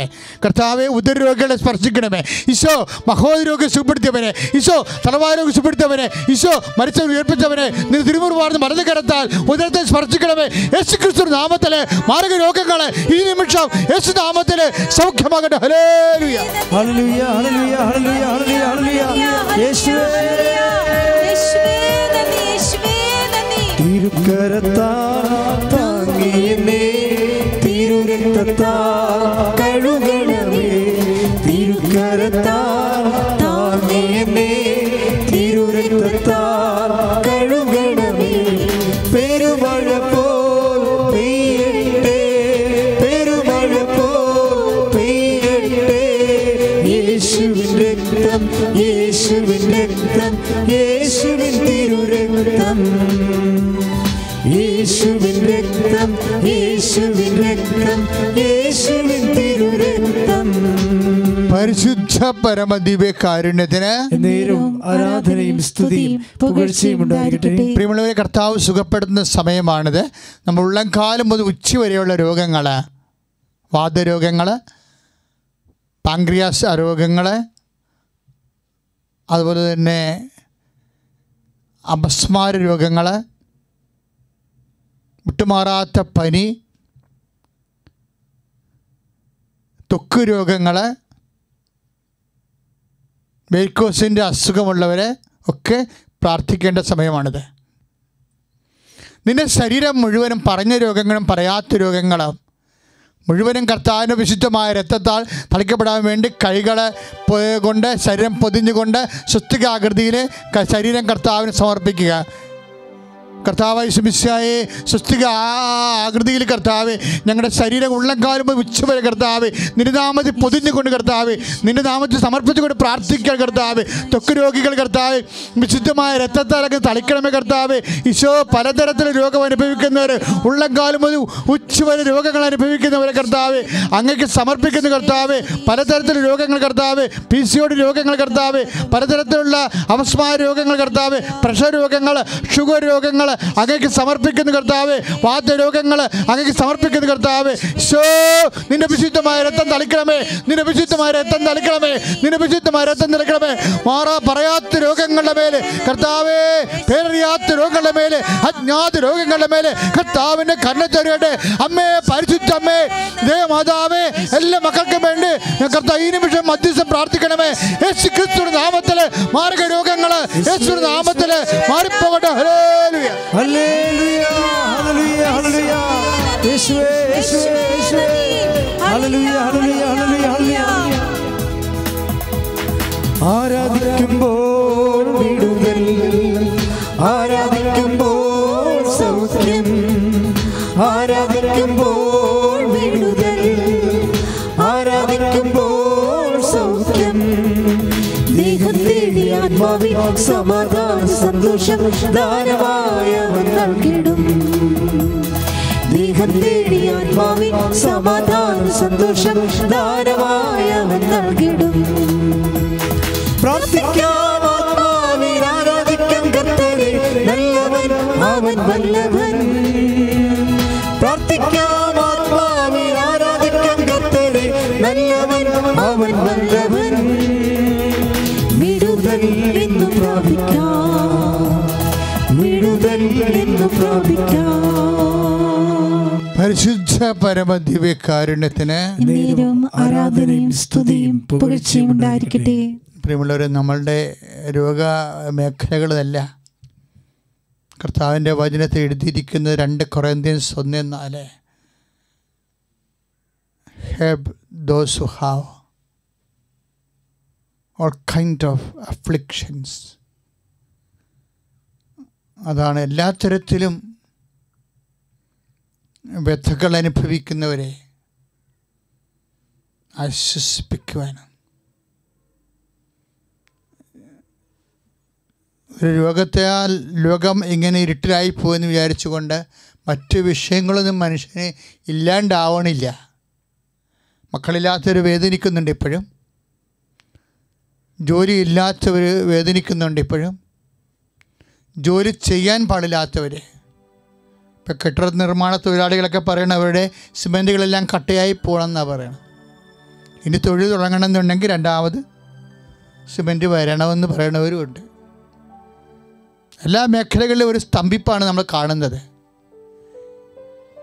ഈ ലോക്ക്ഡൗൺ കഴിഞ്ഞാൽ പോലും എങ്ങനെ എന്ത് ജോലി കിട്ടും, ജോലി എടുത്താൽ കൊടുക്കാൻ പണമുണ്ടോ, പലതരത്തിലുള്ള പ്രയാസങ്ങളിലൂടെയാണ് കടന്നു പോകുന്നത്. വിദേശങ്ങളിൽ ജോലി നഷ്ടപ്പെട്ടവർ തിരിച്ചു വരികയാണ്. അവരെത്ര കാലം ഇവിടെ ജോലി ഇല്ലാതെ നിൽക്കും? അവർ തിരിച്ചു പോയാൽ അവിടെ ജോലി ഉണ്ടാകുമോ? വിദേശങ്ങളിൽ ഇപ്പോൾ തിരിച്ചു പോരാൻ പറ്റാതെ നിൽക്കുന്നവർക്ക് ജോലി ഉണ്ടോ? അങ്ങനെയുള്ള help those who have all kind of troubles. എല്ലാ തരങ്ങളിലും വ്യത അനുഭവിക്കുന്നവരുടെ മേലെ കർത്താവിൻ്റെ കാരുണ്യമുണ്ടാകാൻ വേണ്ടി കർത്താവെ അങ്ങയുടെ തിരുസന്നിധി കണ്ണുനീരോടെ പ്രാർത്ഥിക്കുന്ന ഈശോ, അങ്ങയുടെ തിരുസന്നിധിയിൽ കണ്ണുനീരോടെ പ്രാർത്ഥിക്കുന്ന കർത്താവെ, ഓരോ തരത്തിലുള്ള വ്യഥകൾ, സാമ്പത്തിക ദുരിതങ്ങൾ, തൊഴിലില്ലായ്മകൾ, കുടുംബ തകർച്ചകൾ അനുഭവിക്കുന്നവരുടെ മേൽ കർത്താവിൻ്റെ കരുണ തരട്ടെ. പരിശുദ്ധമേ, മാതാവേ, ഈ മക്കൾക്ക് വേണ്ടി മധ്യസ്ഥം പ്രാർത്ഥിക്കണമേ.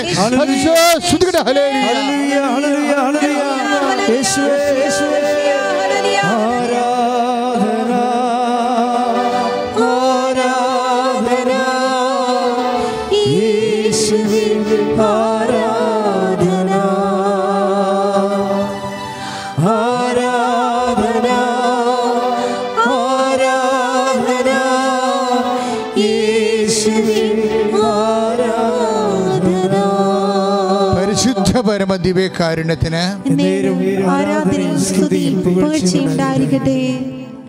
ലൈവിൽ ആരാധനയിൽ പങ്കെടുക്കുന്നവർ മുട്ടൻ നിൽക്കുക. സമാപനാശീർവാദത്തിൻ്റെ സമയമാണ്, മൗന പ്രാർത്ഥനയുടെയും സമയമാണ്.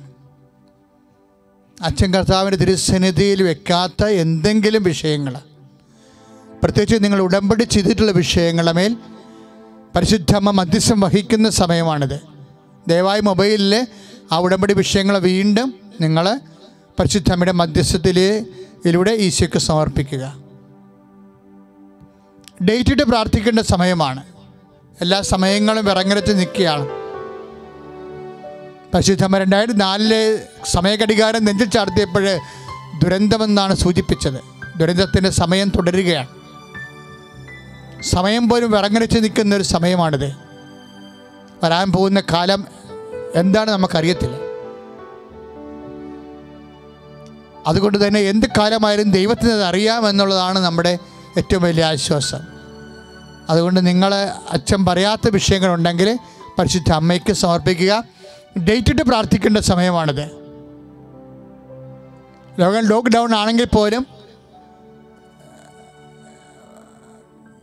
പരിശുദ്ധ അമ്മയുടെ മധ്യസ്ഥതയിൽ നിർണായകമായ ജീവിത ആവശ്യങ്ങളുടെ സമയങ്ങൾ, ജോലി, വീട്, വിവാഹം, കുഞ്ഞുങ്ങൾ, അതിൻ്റെ എല്ലാ വിഷയവും, പരീക്ഷ. ലോക്ക്ഡൗൺ ആണെങ്കിലും കുഞ്ഞുങ്ങൾ മൊബൈലിൽ തന്നെ കളിക്കാതെ പരീക്ഷ ഉള്ളവർ അതിനുവേണ്ടി ഒരുങ്ങേണ്ട സമയമാണിത്. മറ്റെല്ലാ ഹോംവർക്കുകളും അതുപോലെ തന്നെ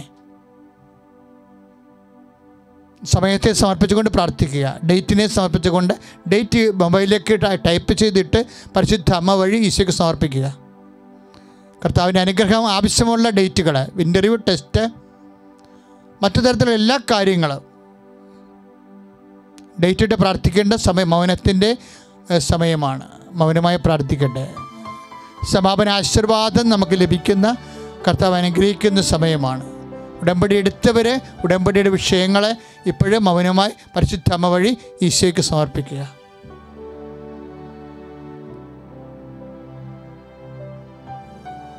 നാളെ കൃത്യം 11 മണിക്ക് തന്നെ ജപമാല ആരംഭിക്കാം.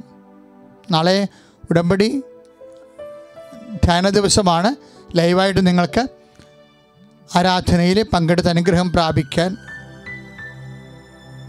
ലഭിക്കുന്ന അവസരം പൂർണ്ണമായി ഉപയോഗിക്കുക.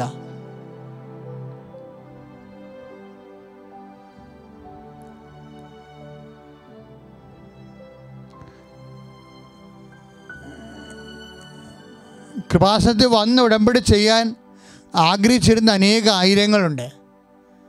അവർക്ക് വേണ്ടി ഉടമ്പടി മനസ്സുകൊണ്ട് കൃപാസനത്തിൽ വരാൻ ആഗ്രഹിച്ച എല്ലാവർക്കും വേണ്ടി ഈ ആഴ്ച അവസാനം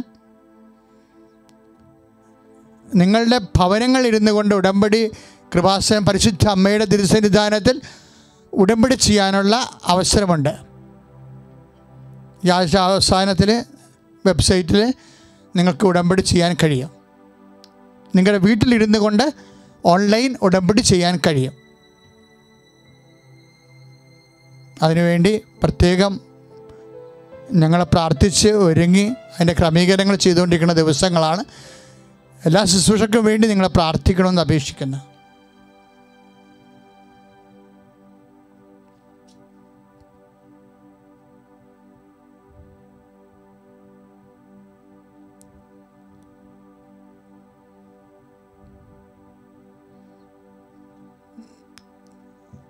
ഇപ്പോൾ ലൈവിലൂടെ സുവിശേഷ ശുശ്രൂഷ നടക്കുന്ന ധ്യാന കേന്ദ്രങ്ങളിലാണ്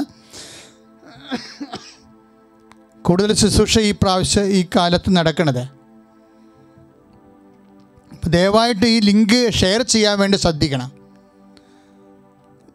ജനങ്ങൾക്ക് ലൈവായ കർത്താവിൻ്റെ ആരാധനയിലും ദിവ്യകൃപായിലുമൊക്കെ പങ്കെടുക്കാൻ പറ്റുന്ന ഈ ഓൺലൈൻ സംവിധാനങ്ങൾ സുവിശേഷ പ്രഘോഷണത്തിന് വേണ്ടിയും ദൈവനാമ മഹത്വത്തിന് വേണ്ടിയും ഇതിൻ്റെ എന്നീ ലിങ്കുകൾ നിങ്ങൾ മറ്റുള്ളവർക്ക് ഷെയർ ചെയ്ത് കൊടുക്കാൻ വേണ്ടി പ്രത്യേകം ശ്രദ്ധിക്കണം. അതൊരു ദൈവവേല പ്രവർത്തനമായിട്ട് കണ്ടുകൊണ്ട് വേണം ദൈവനാമ മഹത്വത്തിന് വേണ്ടി ലിങ്ക് ഷെയർ ചെയ്യാൻ. നാളെയും 11 മണിക്ക് വീണ്ടും നമുക്ക് കർത്താവിൽ കണ്ടുമുട്ടാം. Stay safe.